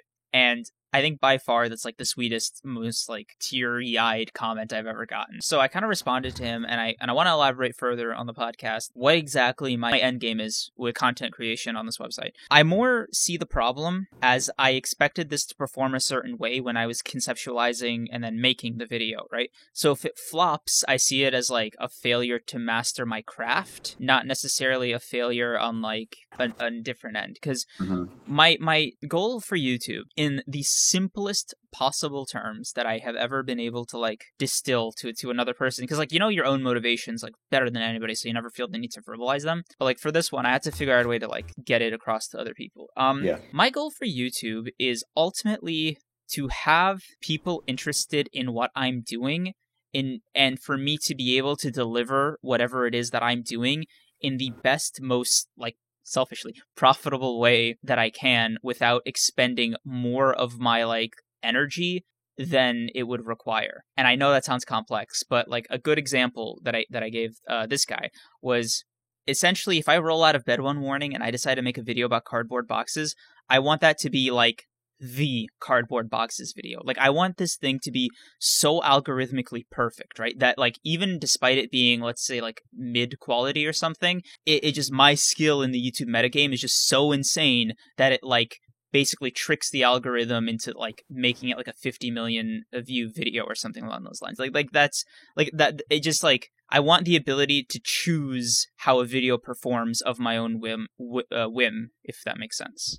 Which is, like, I know, I understand, is insanely conceited. I understand that, but it's just like, I can't help that that's what I want. I don't know. I feel weird saying that. And you want what you want, right? So, like, regardless of whether or not you think it's conceited or people think it's conceited, it's what you want out of YouTube, which I think is perfectly valid. It's not harming anybody. It's just desiring that your videos perform a certain way. I just want to be able to be a master at doing it to the point where, like, I can casually do something like that. That's really it. You know, very long-winded way of saying that. So I'm curious what yours is. Okay, so my version of like what I like, kind of like what that is for me, for what I want to get out of YouTube. Yes. So for me, I mean, it's probably going to be just as, like, I don't know if conceited is the right word, because I don't think conceited properly describes either of ours, but it's going to be just as selfish. I don't know, whatever. I'm not even going to try to describe it outside of, like, actually saying what it is. Basically, I want to be able to put a lot of time and effort and whatever into my videos and, like, make these huge, super fun projects for YouTube, put them out, and be confident that even if it flops, right, even if it's a 10 out of 10, that 10 out of 10 just paid for everything that I plan on doing that month, right?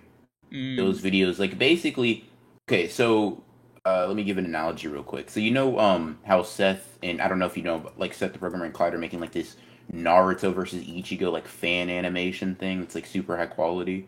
I don't know if you've seen that. I know about both of them, but I didn't know they were doing that. Let me show you real quick, because they're, like, it, you know, I would initially think it's, like, not this super high quality thing. I guess, like, just based off of hearing that.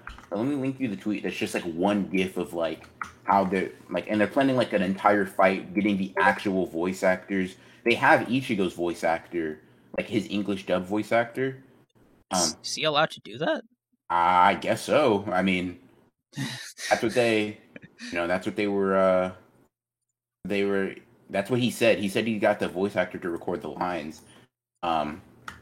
And, like, it's, like, real high quality stuff, right? Like, really, really. Oh, damn. Right? Like, yeah, wow.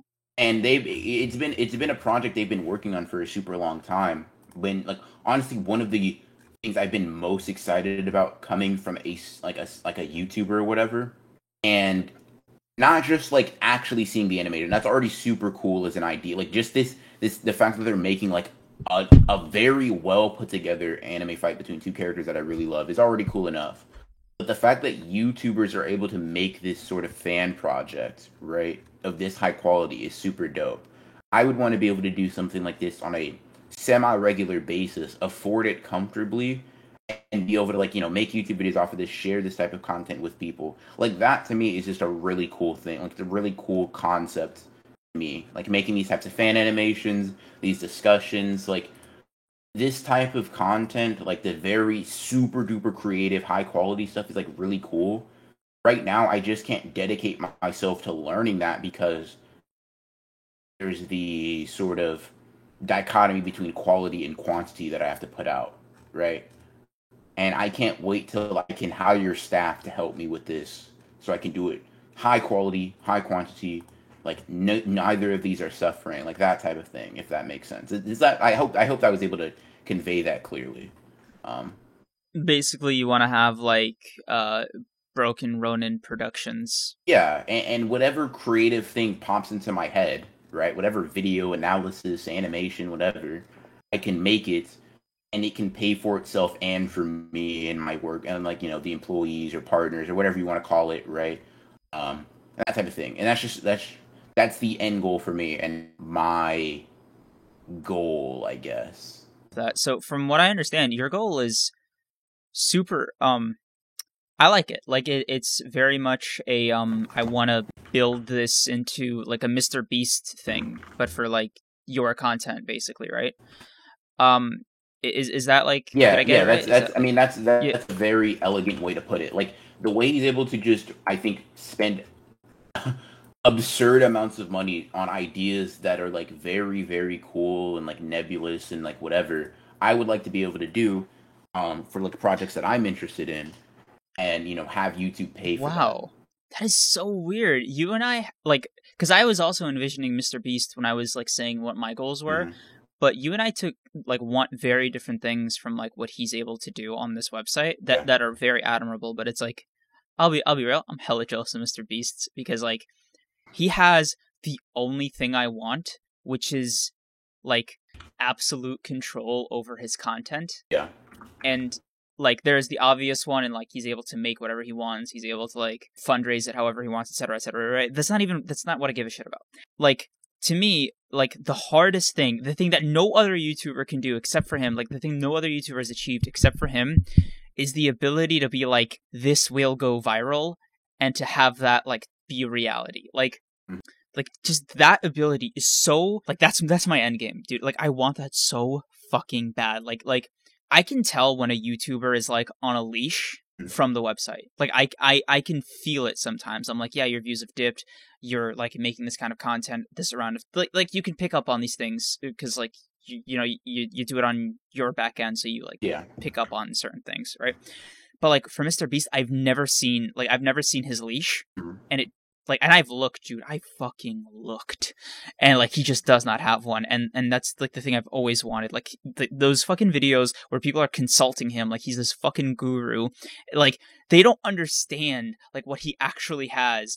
Like they're so focused on like the big projects, the money, everything. Like they don't understand like the real thing that he actually has that's super insane is the ability to just like be in full control of a video's virality, basically. And I can't. It's so frustrating, dude. Because like, it's hard to see other people living your dreams, man. I'll just leave it at that. Yeah.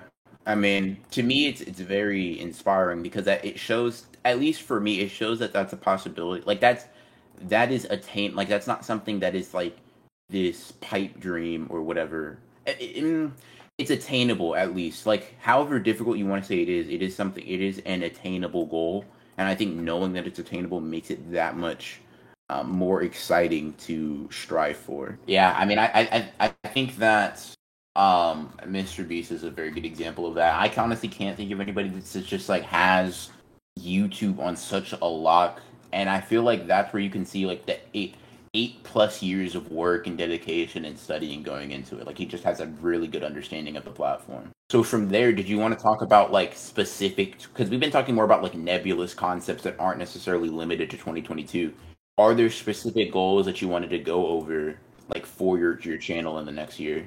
Yes, sir. And I have them written down and ready to go. Okay. So here are my 2022 YouTube New Year's resolutions. So number one is the biggest one. It's 10,000 subscribers on my main channel. Mm-hmm. So we can talk about like failed milestones for a second. I decided to take 2 weeks off in September to like plan out my future for YouTube, right? At least for the rest of the year. And one of my goals was to hit 5,000 subscribers by Halloween. Mm-hmm. Okay. And at that point I had 3.8k subs. And I was like, if I grind this out and like I stick to my like plan and my schedule, I think I can do this because nobody's gonna subscribe if like I'm not uploading, basically. Mm-hmm. So I was like, let me fucking put my nose to the grindstone. And, like, so I'm grinding the videos out and like they're getting some decent traction, right? And I'm getting the subs, like people are subbing and engaging and stuff. But like I think it was my Megami Sukuna video. I think I might have gotten too greedy and like asked for like a really high like goal, and those videos still haven't hit even 1,000 views. Like it killed the steam that I had. You know the phenomenon. Yeah. After that, I decided maybe I should like do other videos or something, and instead of like these JJK videos like being so like heavy. Like the most popular one was the tier list we did, which thank you again, by the way. No problem. And then I got into Bleach around late October, and I was like, oh, I'll make a Bleach video in this same way I did the Black Clover video. And fuck me, dude, if those last 3 videos didn't take like a month like each to make, basically, that's how long it felt. Like editing them down just took so much time. I just kept missing upload days, and so I just like had to forcibly, like, despite me not wanting to, push back the sub milestone goal from Halloween to the end of the year. And I thought that I'd have more videos to show for it in that amount of time, but it didn't work out. And yeah. So right now I'm at 4,360 subscribers. Mm-hmm. So I was off by roughly, let's just do some very quick math here, minus 4,360. I was off by about 640 subs. Yeah. So next year I'm going to be in my most, God, can't believe I'm going to say this out loud. I'm going to knock again. I'm going to be in my most professional form ever. Mm-hmm. In that, like, the previous years, I've kind of been winging it, more or less. And, this year is, like, the first year where I feel like I know roughly what I'm doing and how to do it. Again, knock on wood. Yeah. So, I'm setting the goal for 10,000 subscribers on the main channel. And, I'm committing to it. Oh. Second goal is for 1,000 subs on this channel, or like the podcast channel. I might rename it as like we go along, because I think a lot of people aren't subscribing because it's called Creams 2 and not like the Honor Ones podcast. I don't know yet. But yeah, I want 1,000 subs on this one, and a supplementary goal is to get revenue for it so I can put it up on like audio platforms. Mm-hmm. So like that's like the secondary goal for this podcast channel.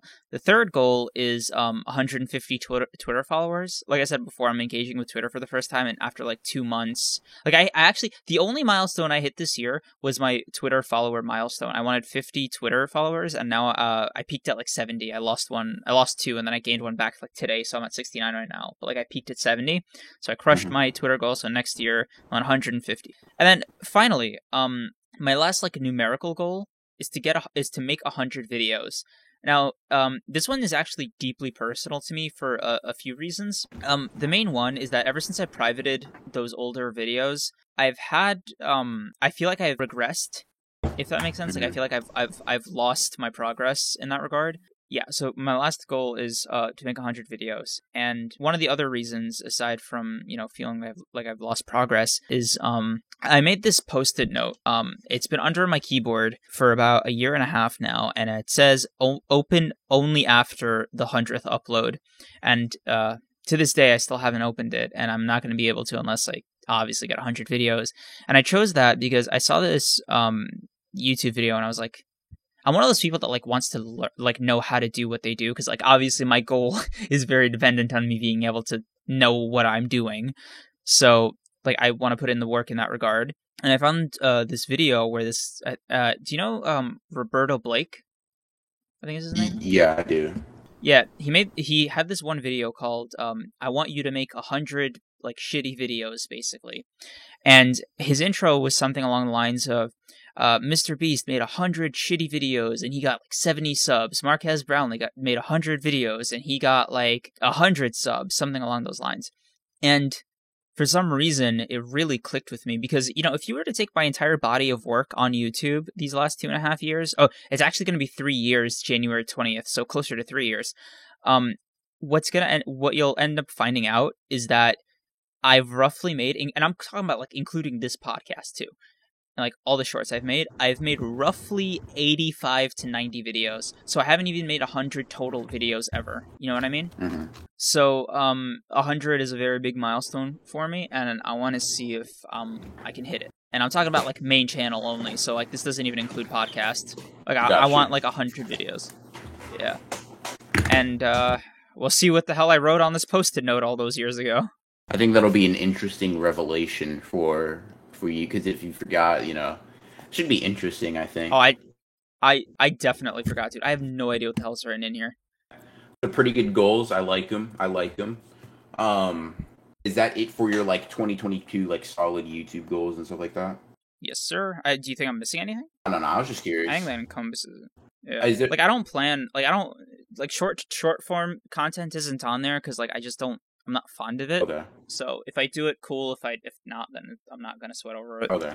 So that's mainly what I was trying to get at. I was just wondering if there's any other platform like tangentially related to YouTube that you wanted to grow in order to like support YouTube, like outside of Twitter, I guess. This podcast. Fair. Fair enough then. Maybe streaming on Twitch. I don't know. Yeah. Twitch streaming will take a 'Cause, lot bro, out of every you, man. time I will say that. I know, but bro, like streaming on YouTube is a little exhausting because like even though I'm monetized, every single time I stream, they instantly demonetize my shit. It's I'm like I've been live for 5 minutes. I haven't even done anything yet, and they're like, oh no, you can't make any money. I'm like, well, fuck you. Yeah. The fuck is the point then? The only thing. So I don't know. And maybe Twitch is like a diversification. So, sorry to No, interrupt. you're Just good. The only thing with Twitch is you have to like earn that monetization, and that kind of takes a little bit. I'm pretty sure in order to become like a partner, you need like I don't know the specific requirements. I just know they're not like super easy for like new Twitch streamers.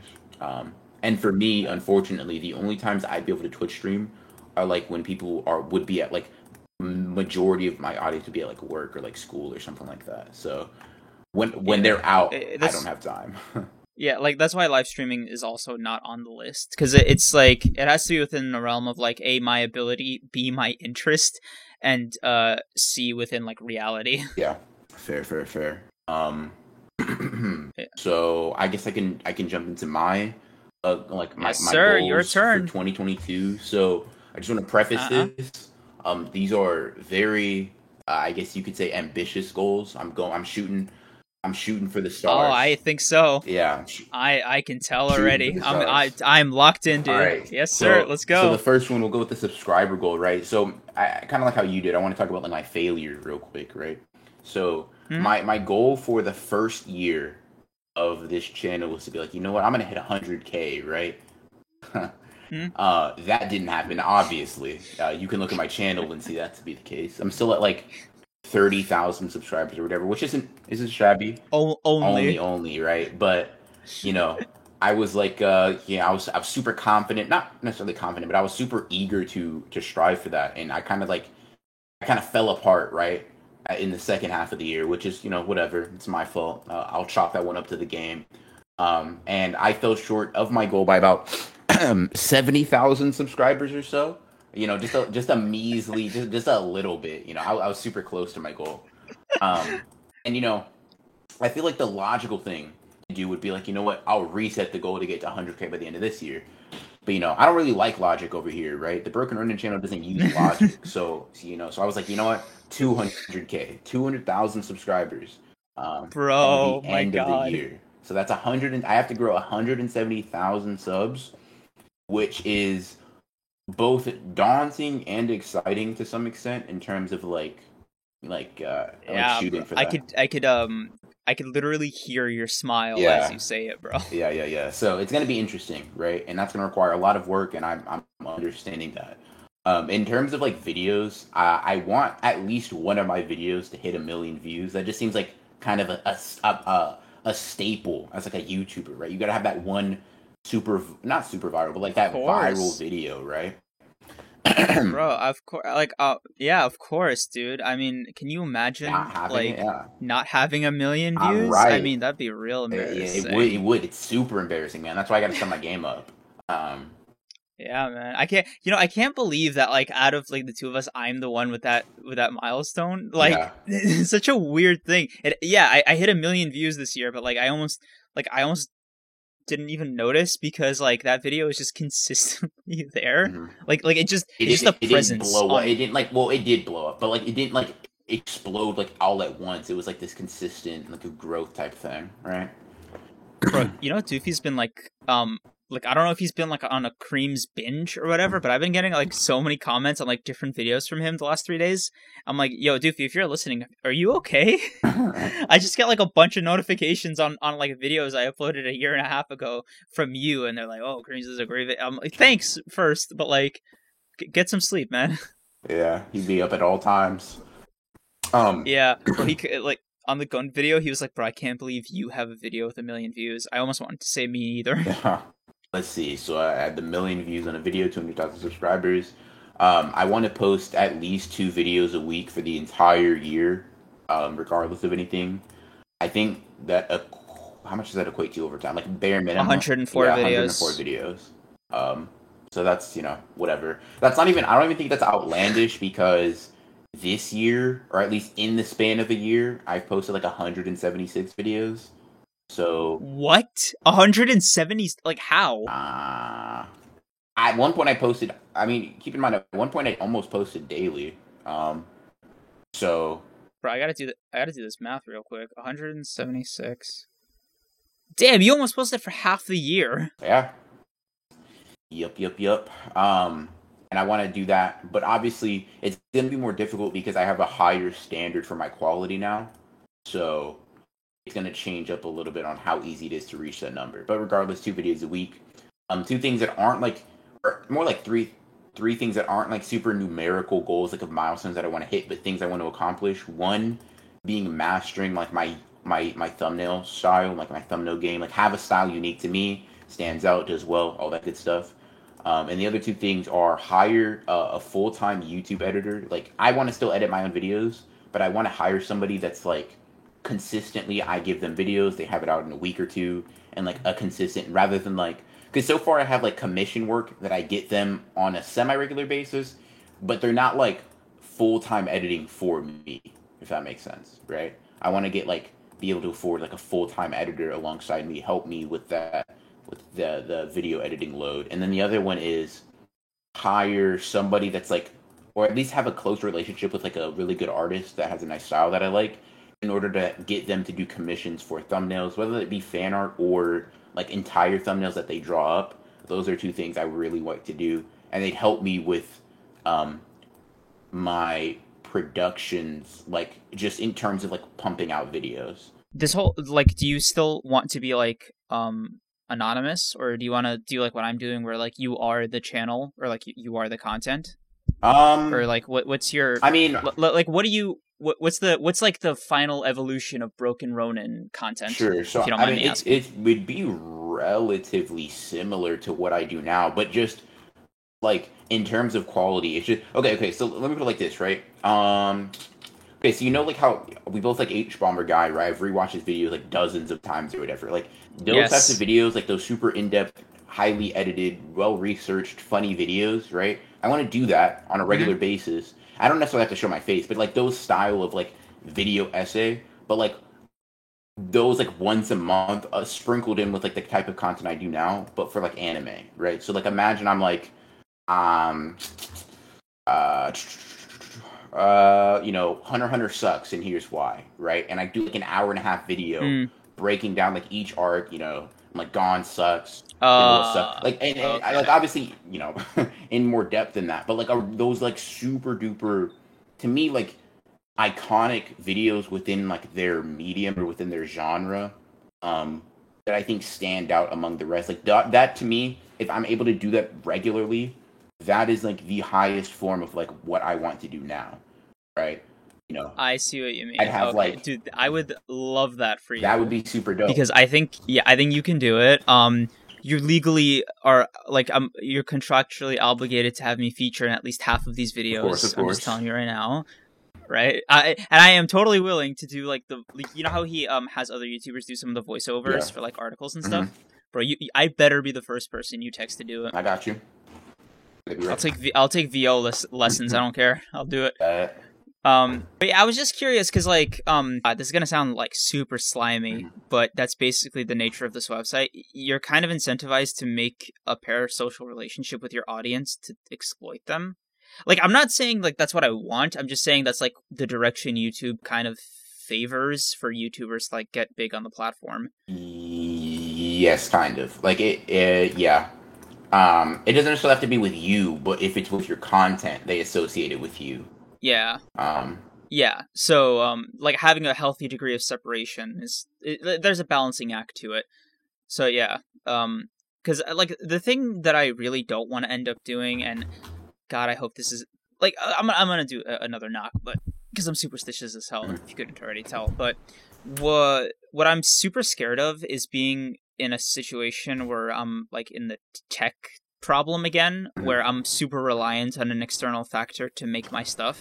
hmm Whereas because I think it was a conversation with you a while ago, it might have been a private call, where we were talking about videos performing a certain way because of X, Y, and Z, and you mentioned the Naruto Baryon mode video, and hmm you're like, oh yeah, it was very topical, and that's why it got the views it did at like when it did. Hmm. And I like, to me, like, it would be cool short term, but like long term, like that is so not what I want. Hmm. Like if you couldn't tell from like what my goals are, because like it defeats the purpose of me being able to control that. Like basically I want to have the effect that video has independent of whatever's going on in Naruto, right? I just want it to be like Yeah. the So fact that I'm making it yeah. is what draws the viewers. So I agree with that as well. Kind of like you look at like I don't know how you watch Swakage a lot, but like even though Naruto isn't particularly trending right now, right? It's popular, but that doesn't mean it's like of particular relevance right now. Any Naruto video he puts out does well, right? Like Hmm. 400K plus, like in terms of just like on average, like no matter what he does, right? In Naruto, I want to do that, but like with everything I touch, like I want, like you said, Yes, because bro. and it doesn't have to be like because you like me, but because you know that if I make a video on something, it's going to be a good video. That's what I want it to be like. Yes. That's I guess Yeah. that's the best way to put it. Like Like, if Broken Ronin made yeah. it, you should watch it regard. Like I'm trying to do the thing where like, have you ever watched like a really in-depth analysis on like a game you've never played or something like that? Yes, Yeah, from fucking H Bomber guy. yeah. Like his Hmm. my favorite video of his is Yeah, Pathologic. Bro, yes, I love that It's, video too. Yeah. yes, I've never played yes. that. I never That's plan my, on playing that, but that's fire, right? bro, I've rewatched that so many Exactly. times. And what I want to do is if I make a video Yo, on nice. whatever anime, you don't need to watch it, but you want to watch it simply because I made a video on it. And that's where I'm trying to Like, get quality wise and yeah, bro. Like literally, I want you to like see my name in your notifications and stop whatever you're yeah. doing to watch it. Or you like you're waiting like you're waiting like because I wait for like whenever H Bomber guys like a video is almost out, I'm like, oh yeah, okay, let me get out the popcorn, Yes. let me get ready, let me Yes. prepare for this event, right? Yeah, Because I like his bro. videos and I'm trying to do that generally with mine. Hell yeah, dude. I would definitely like be in favor. Like I recommend his Patreon because like he just uploaded like the 3 hour cut of his next video already on there. Oh, hold on, I might need to. Yeah, let me figure out. I need to subscribe to that real quick. Hold on. Bro, it's so fun, and like I did the highest tier because I wanted to be able to vote on the video he chooses. Because when you do the $10 tier, he gives you 3 options, and basically the Patreon people pick whatever the next video is gonna be. And I picked the Deus Ex video because I didn't like the other two options. I'll be real. It was like animation tools or something, and the other one was like I forgot what it was, but it was some other pretty like fringe thing. But like I really like, bro, and it's shaping up to be his longest video yet, so I'm actually really happy about my vote. And also there's like Mhm. bonus videos on there that I'm like super fucking happy about. Like he did this one about mirrors, like, and there's deleted scenes. Like did you see his Ruby video? Yeah, I did. Yeah, so there was actually like a 6 or 7 minute like thing he cut out of that and posted it on Patreon. It was comparing Ruby to Trigun. Oh, Yeah. interesting. Yeah, he has like a lot of cool stuff on his Patreon. Nice. I'm gonna have to check that out after we finish recording this. Hell yeah. So we kind of like we were talking about like what my ideal version of like my content is. I Yeah. guess to kind of talk about like because this isn't necessarily YouTube goals, but it's tangentially related to my overall social media takeover. um, is like it's like kind of related to like TikTok. So the goal for that is by the end of next year, 50K TikTok followers. And I want to put out at least one video on that platform a day. Damn. So there's that. Whether that be a stitch or whatever, just a video with a clip, an original TikTok thing, or a stitch or whatever. I want to post on there at least once every day. And then for that final TikTok thing is like at least one video that gets 1 million views, which I'm guessing is going to be relatively easier than doing that on YouTube. Dude, I got like got a TikTok with like 160K views on it. I made it in like 5 minutes, but like I don't like TikTok because I find it kind of soul crushing, and also the main reason I don't feel incentivized to do TikTok is because the conversion rate is ass. Like it's so bad, dude. You can make a video with like 10 million views and maybe like 20,000 people might go to your YouTube channel. Yeah. And like, but obviously, like, if it's that proportion isn't like you're not gonna get 10 million. It's a horrible proportion. Like it's a lot of people, but it's a disgustingly low like conversion rate. Yeah, so there's no way to like do TikTok without having to be a TikToker on the side, which is not something I like really want to invest my time in. But I'm telling you, man, if I ever get enough money, like I'll hire a guy to like do that. But like I'm no. Yeah, for sure. That's the goal. Like if I can get editors, like the part of the editing thing, if I can get editors to take what I say on YouTube, clip it up for me, and just give me the video, like that's the job done for me. So that conversion rate still be ass with like a video with like 100 million views or something? I don't know. Ugh. Also, I heard TikTok's payout system also sucks. It does. You usually, I mean, in comparison to YouTube, it's just a fraction. Yeah. But mainly it's just to grow like my name, like not necessarily they don't have to like they necessarily because a lot of people spend a lot of time on TikTok now, so I want to get that attention on me generally, like it not just on YouTube, not just on Twitter or whatever, but like generally build up the Broken Ronin brand, if you will, I guess. No, that makes sense. Yeah. Are you pulling something up, or do you want me to go to the next topic? We can go ahead and move on to the next topic. You're good. Oh, I thought you were like, I don't know why I keep thinking that you're like that you keep wanting to pull something up right now. Yeah, nah. It may just be me clicking my mouse, but I'm not really pulling anything up that needs like that. We need to like stop the video or like pause for. So you're good. Speaking of pulling things up, the I guess final because dude, let me just be real with you right now. Loving this podcast. Definitely higher energy than last week. I'll admit I was like out of it last week, but like this week I'm like I feel it. I'm like I don't know if you're feeling it too, but like I'm feeling a vibe and I'm loving it.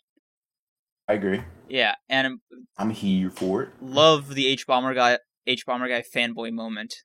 Can't like what a cool way to find that out about each other. Just very yeah. Cause like I remember asking like for like video essays, and you were like, I was like, yeah, I've been watching H Bomber. Like, bro, I was like on my 10th rewatch. I was like, okay, these are great, but like I have to watch something new. Bro, I wish I could dap you up in person, man. But some like small thoughts before I get into the last thing. It relates to it. It just the preamble. I wonder how long you and I can keep going on this podcast thing without like knowing each other's like real names. Yeah, let's keep it up. Let's see where the anonymity takes us. I know, because like I know like I'm gonna find out your real name and I'm gonna be heartbroken that I can't still call you BR. Because I like the way it comes out. I think it's very natural. Yeah. And I'm gonna be real.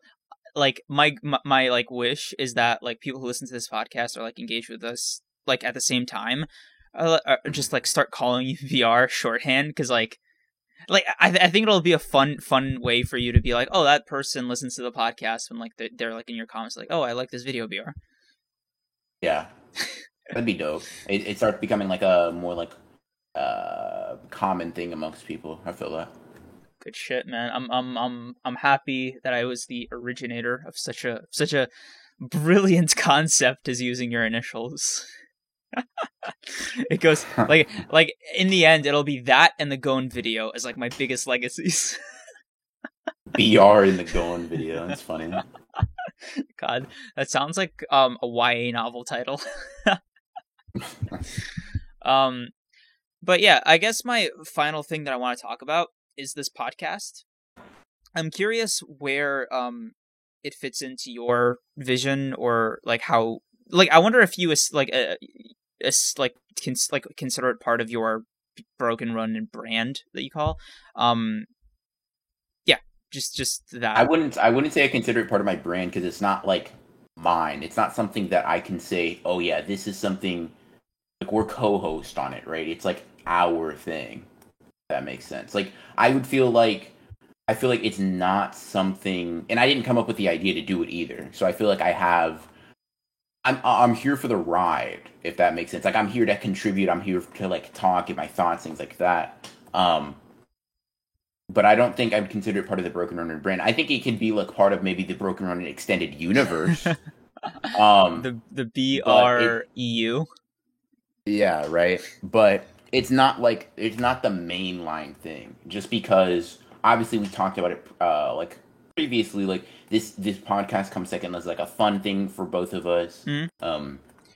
like secondary to our channels and things of that nature. But it's also, to me, I feel like I'm able to decompress from the stress of YouTube on here. Yes. And I don't necessarily want those things to carry over. So like if I start looking at it as part of my brand or whatever, I think I would bring some of that stress over, and I wouldn't be able to vent on here as freely. Yeah, because like that was gonna be my follow-up question. I was gonna be like, has this podcast like had an effect on you personally? Because for me, dude, it feels great. Like just getting on here and just talking for however fucking long I want without having to like edit it like crazy. Like I still edit it, right, for just like story beat pacing purposes, but I never feel the need to like, oh my god, if this part's going on for too long, I'm gonna lose the audience at this point, etc., etc. And it feels like I can get some of my thoughts about like literally anything I want without having to think, fuck, I have to make this more cohesive, I have to like overlay it with video, I have to make sure X, Y, and Z is happening, right? I'm just here, I'm having fun, and it's like a passion project. Like it just Exactly. like it reminds me of the feeling of the first time I made a YouTube video every single time. Yeah, it's like it's quite literally just the, at least for me, just the upsides of YouTube without really the downsides, because I'm not stressed for these videos doing particularly well. You know, it'd be good if they do, right? But if they don't, like I'm not stressing the way I'm stressing for like my Broken Ronin channel, right? Just because it's not like that type. That's not the goal for it for me. So it's nice that I'm able to kind of like, it's, you know, YouTube. I take a break, talk, you know, vent, all that kind of stuff in a natural format, and we also get to put that out. So if it does end up doing well, you know, there is benefits to it. But if it doesn't, who cares? We're just like venting into the ether then. Yeah, and I will say, man, the effect it has on me is the same, but like it's slightly different in the in what do you call it, the prioritization aspect. Like for me, right, this thing has been like a form of therapy when it comes to my YouTube anxieties, because sometimes like for example, last couple of video actually every single episode of this podcast has so far gotten more views than my Bleach video. Oh wow. I recently changed. For real? Yeah, and like I recently changed the title on my Bleach video, so I'm just playing around with that for a bit. But it doesn't bug me, which surprised the hell out of me, because I'm like, man, I wonder like why this doesn't bother me. I'm a fucking drama queen. And then I realized the reason it doesn't bother me is that it's given me a sense of freedom that I've never felt before. You know, back when remember when I said that like I felt like I was by myself for the longest time before like I got into the AniTube thing. This has been like a steady version of that feeling. It's been like I can come on here and I can like be who I am, because YouTube isn't holding the like metric game to my head. Like I'm not looking at the 1 out of 10 scale on this podcast. You know what I mean? Like I feel free to talk about what I want, like when I want, basically, and it's not a feeling I have with my normal channel. So in some ways it feels like my normal channel has kind of, this is the realization that I had, has been turned into a burden than it has like a joyful experience that it honestly should be, right? Like fundamentally that's what I think YouTube should be. Fun. It shouldn't be as soul draining as like a 9 to 5. Yeah, exactly. Yeah. And I think it loses what makes it so special if you turn it into that. Yeah, so I haven't been working on YouTube videos. Like, I'm sorry to the people like who are subscribed to me and are listening, but like, I've just been enjoying this podcast so much more because I've felt more fulfilled, like spiritually fulfilled, making it than I have normal YouTube videos. And whenever I sit down and I'm like, oh yeah, time to work on stuff for the main channel, I'm like procrastinating, and I'm like, just this is not a fun experience is the thought that I'm having. And I think I made this promise to myself that like until I can feel that way about my normal main channel videos again, I'm just not going to upload. So like my new rule is going to be I'm going to upload whatever the fuck I want, you know, however I want, because the one thing that this podcast proved to me is like it's possible. like it's just possible for me Yeah. to have fun doing YouTube again. Yeah, and I think that's a very good realization to have. I think it's good sometimes to be able to vent those things, because if you bottle it up, I think that leads to you not being able to create. Um, and I mean, I learn new stuff, or I'm getting new insights, like the spreadsheet thing we were talking about before, or like maybe in the intermissions when we were recording. Got the spreadsheet, been pulling it up as we've been talking. I like the way the spreadsheet is organized Hell over yeah. my Google Docs. Yes, And dude. that's just something I wouldn't have learned if we didn't like have this podcast and this thing. And we weren't both big H bomber guy heads. Yeah. Still can't believe that, dude. That was nice. I'm A like, great realization to have, honestly. hell yeah, dude. Um, this felt like, I think this was the most therapeutic episode by far. Probably, yeah. I'm sorry, I still can't believe your goal is 200K, man. You're Yeah. really channeling Anime X energy here. That's facts.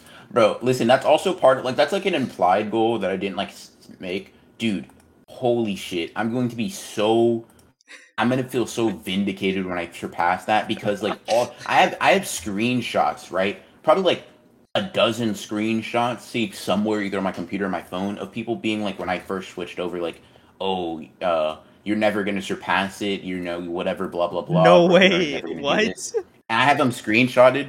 So when like that happens, and when I literally, the instant I get one subscriber over, I'm posting that on my community tab, on my Twitter. I don't know, bro. I'm gonna go wild, because like You gotta like, pin that. You gotta pin that everywhere. yeah, I'm petty like that. Like, I will, and that happened, like, that was said to be like a year ago. I still remember it. Every day, I'm like, yeah, okay, all right, we'll see. Bro. We'll see who's right at the end of the day. And when I am right, I'm going to feel so vindicated about that. This is the most like rubbing hands shit I've ever heard, man. I love this energy, man. Man. So yeah, I think what we've established this episode is that fundamentally we're trying to impress H Bomber Guy and surpass Mr. Beast. I think that's a good summation of like both our goals. Very realistic, down to earth goals. Yes. So it should be very easy to achieve next year. Man, I always felt weird articulating that goal, because I always felt like I wasn't worthy to have it because of, like, I don't know, my sub count or my video quality or some other factor. And I don't know, it feels good to not be told I'm crazy right off the bat. Yeah, I mean, same here. I've told people that I wanted 200K, and they're like, dude, hit 100K first. I was like, all right, you a hater, you not seeing the vision? Yeah, man, you have to be insane. I'm on my Kanye off the meds energy right now. Yeah, bro. I may be crazy, but I'm not. That doesn't mean I'm wrong. But bro, I'm gonna be straight with you right now. No matter how successful I get, if you ever see me selling NFTs or some dumb shit like praising Elon Musk in an interview, I want you to know I've sold everybody out that I've loved. It's all over. I've given into the game. I've sold my soul. Yeah. Sold your soul for success. I feel that. Yeah. So like, this is gonna be like me putting my future self on the line right now. I'm gonna be putting him on blast. So like, yeah, I'm gonna try to keep my integrity. And next year when we're on episode 59 shooting this, we can reference this one back, and we'll be like, did we hit it? Did we not? Etc. Etc. Yeah. And be able to look back on that type of stuff. Yes, sir. So, closing thoughts or statements, whatever. I mean, one, merry belated Christmas. Very belated by the time you guys are going to be watching this. Two, hope you guys have a great New Year, right? Yeah. Happy New Year. Yes. And I hope you guys are able to achieve and stick to the goals you have going to the new year, because I know a lot of times it's very difficult for people to stick with that. I recommend personally get someone who will hold you accountable, who will keep you pushing forward. Maybe even a rival. That's something I enjoy doing personally. Getting somebody near your competency and whatever you're looking for, and using them and them using you to push yourselves even further and to become better than you already are. So, that's probably my closing thoughts on this. hold up, you have a rival? I have rivals of like YouTube rivals, plenty of them. Name one. The Masked Man. Well, Bro, what? he's a rival. He's a rival. He's a rival in the sense that like he's like that goal I'm looking towards. So Oh, that's not okay. like we're not close rivals. We're not like we used to be, funnily enough. But you know, he moved on. Augie is probably one. I don't know if you know him. I do. We talked about his Yeah. thumbnails on episode 3. Yeah. Yeah. Augie's one. Because we're pretty close, I think, in terms of size. Okay, cool. As for my closing thoughts, I just want to say, just thank you to everybody again who showed me the support on that post, who keeps like sticking by me. Thank you again to you, BR. Your influence on my life and on my channel this past couple months has like more than made up for like the first quarter, like the first 2/3 of this year, and it means a lot. And the fact that you even said yes to doing the podcast, let alone that first tier list video, has been more significant than I think you realize. So just thank you. Of course, man. Uh, And fun. yes, and I'll try my best to keep it that way. And I can promise you that the very first thing I'm gonna do when this podcast gets monetized is I'm gonna pay for a fucking podcast distro, because apparently putting an upload button on your own website is just too much work for Spotify. But you know, that's neither here nor there. I'm not bitter. Whatever. Yeah. So everybody, thanks for watching, listening, viewing, hopefully subscribing to the Honored Ones podcast. We've had a hell of a time making it this year, and we can't wait to keep making it next year. Or at least I can't wait. I can't speak for VR. We can't wait until making it next year. Good stuff. And yeah. Thanks for watching. Bye. You know, one day I'm gonna figure out how to do a proper outro for this thing. Yeah, that's gonna be interesting because I don't know how to do one either.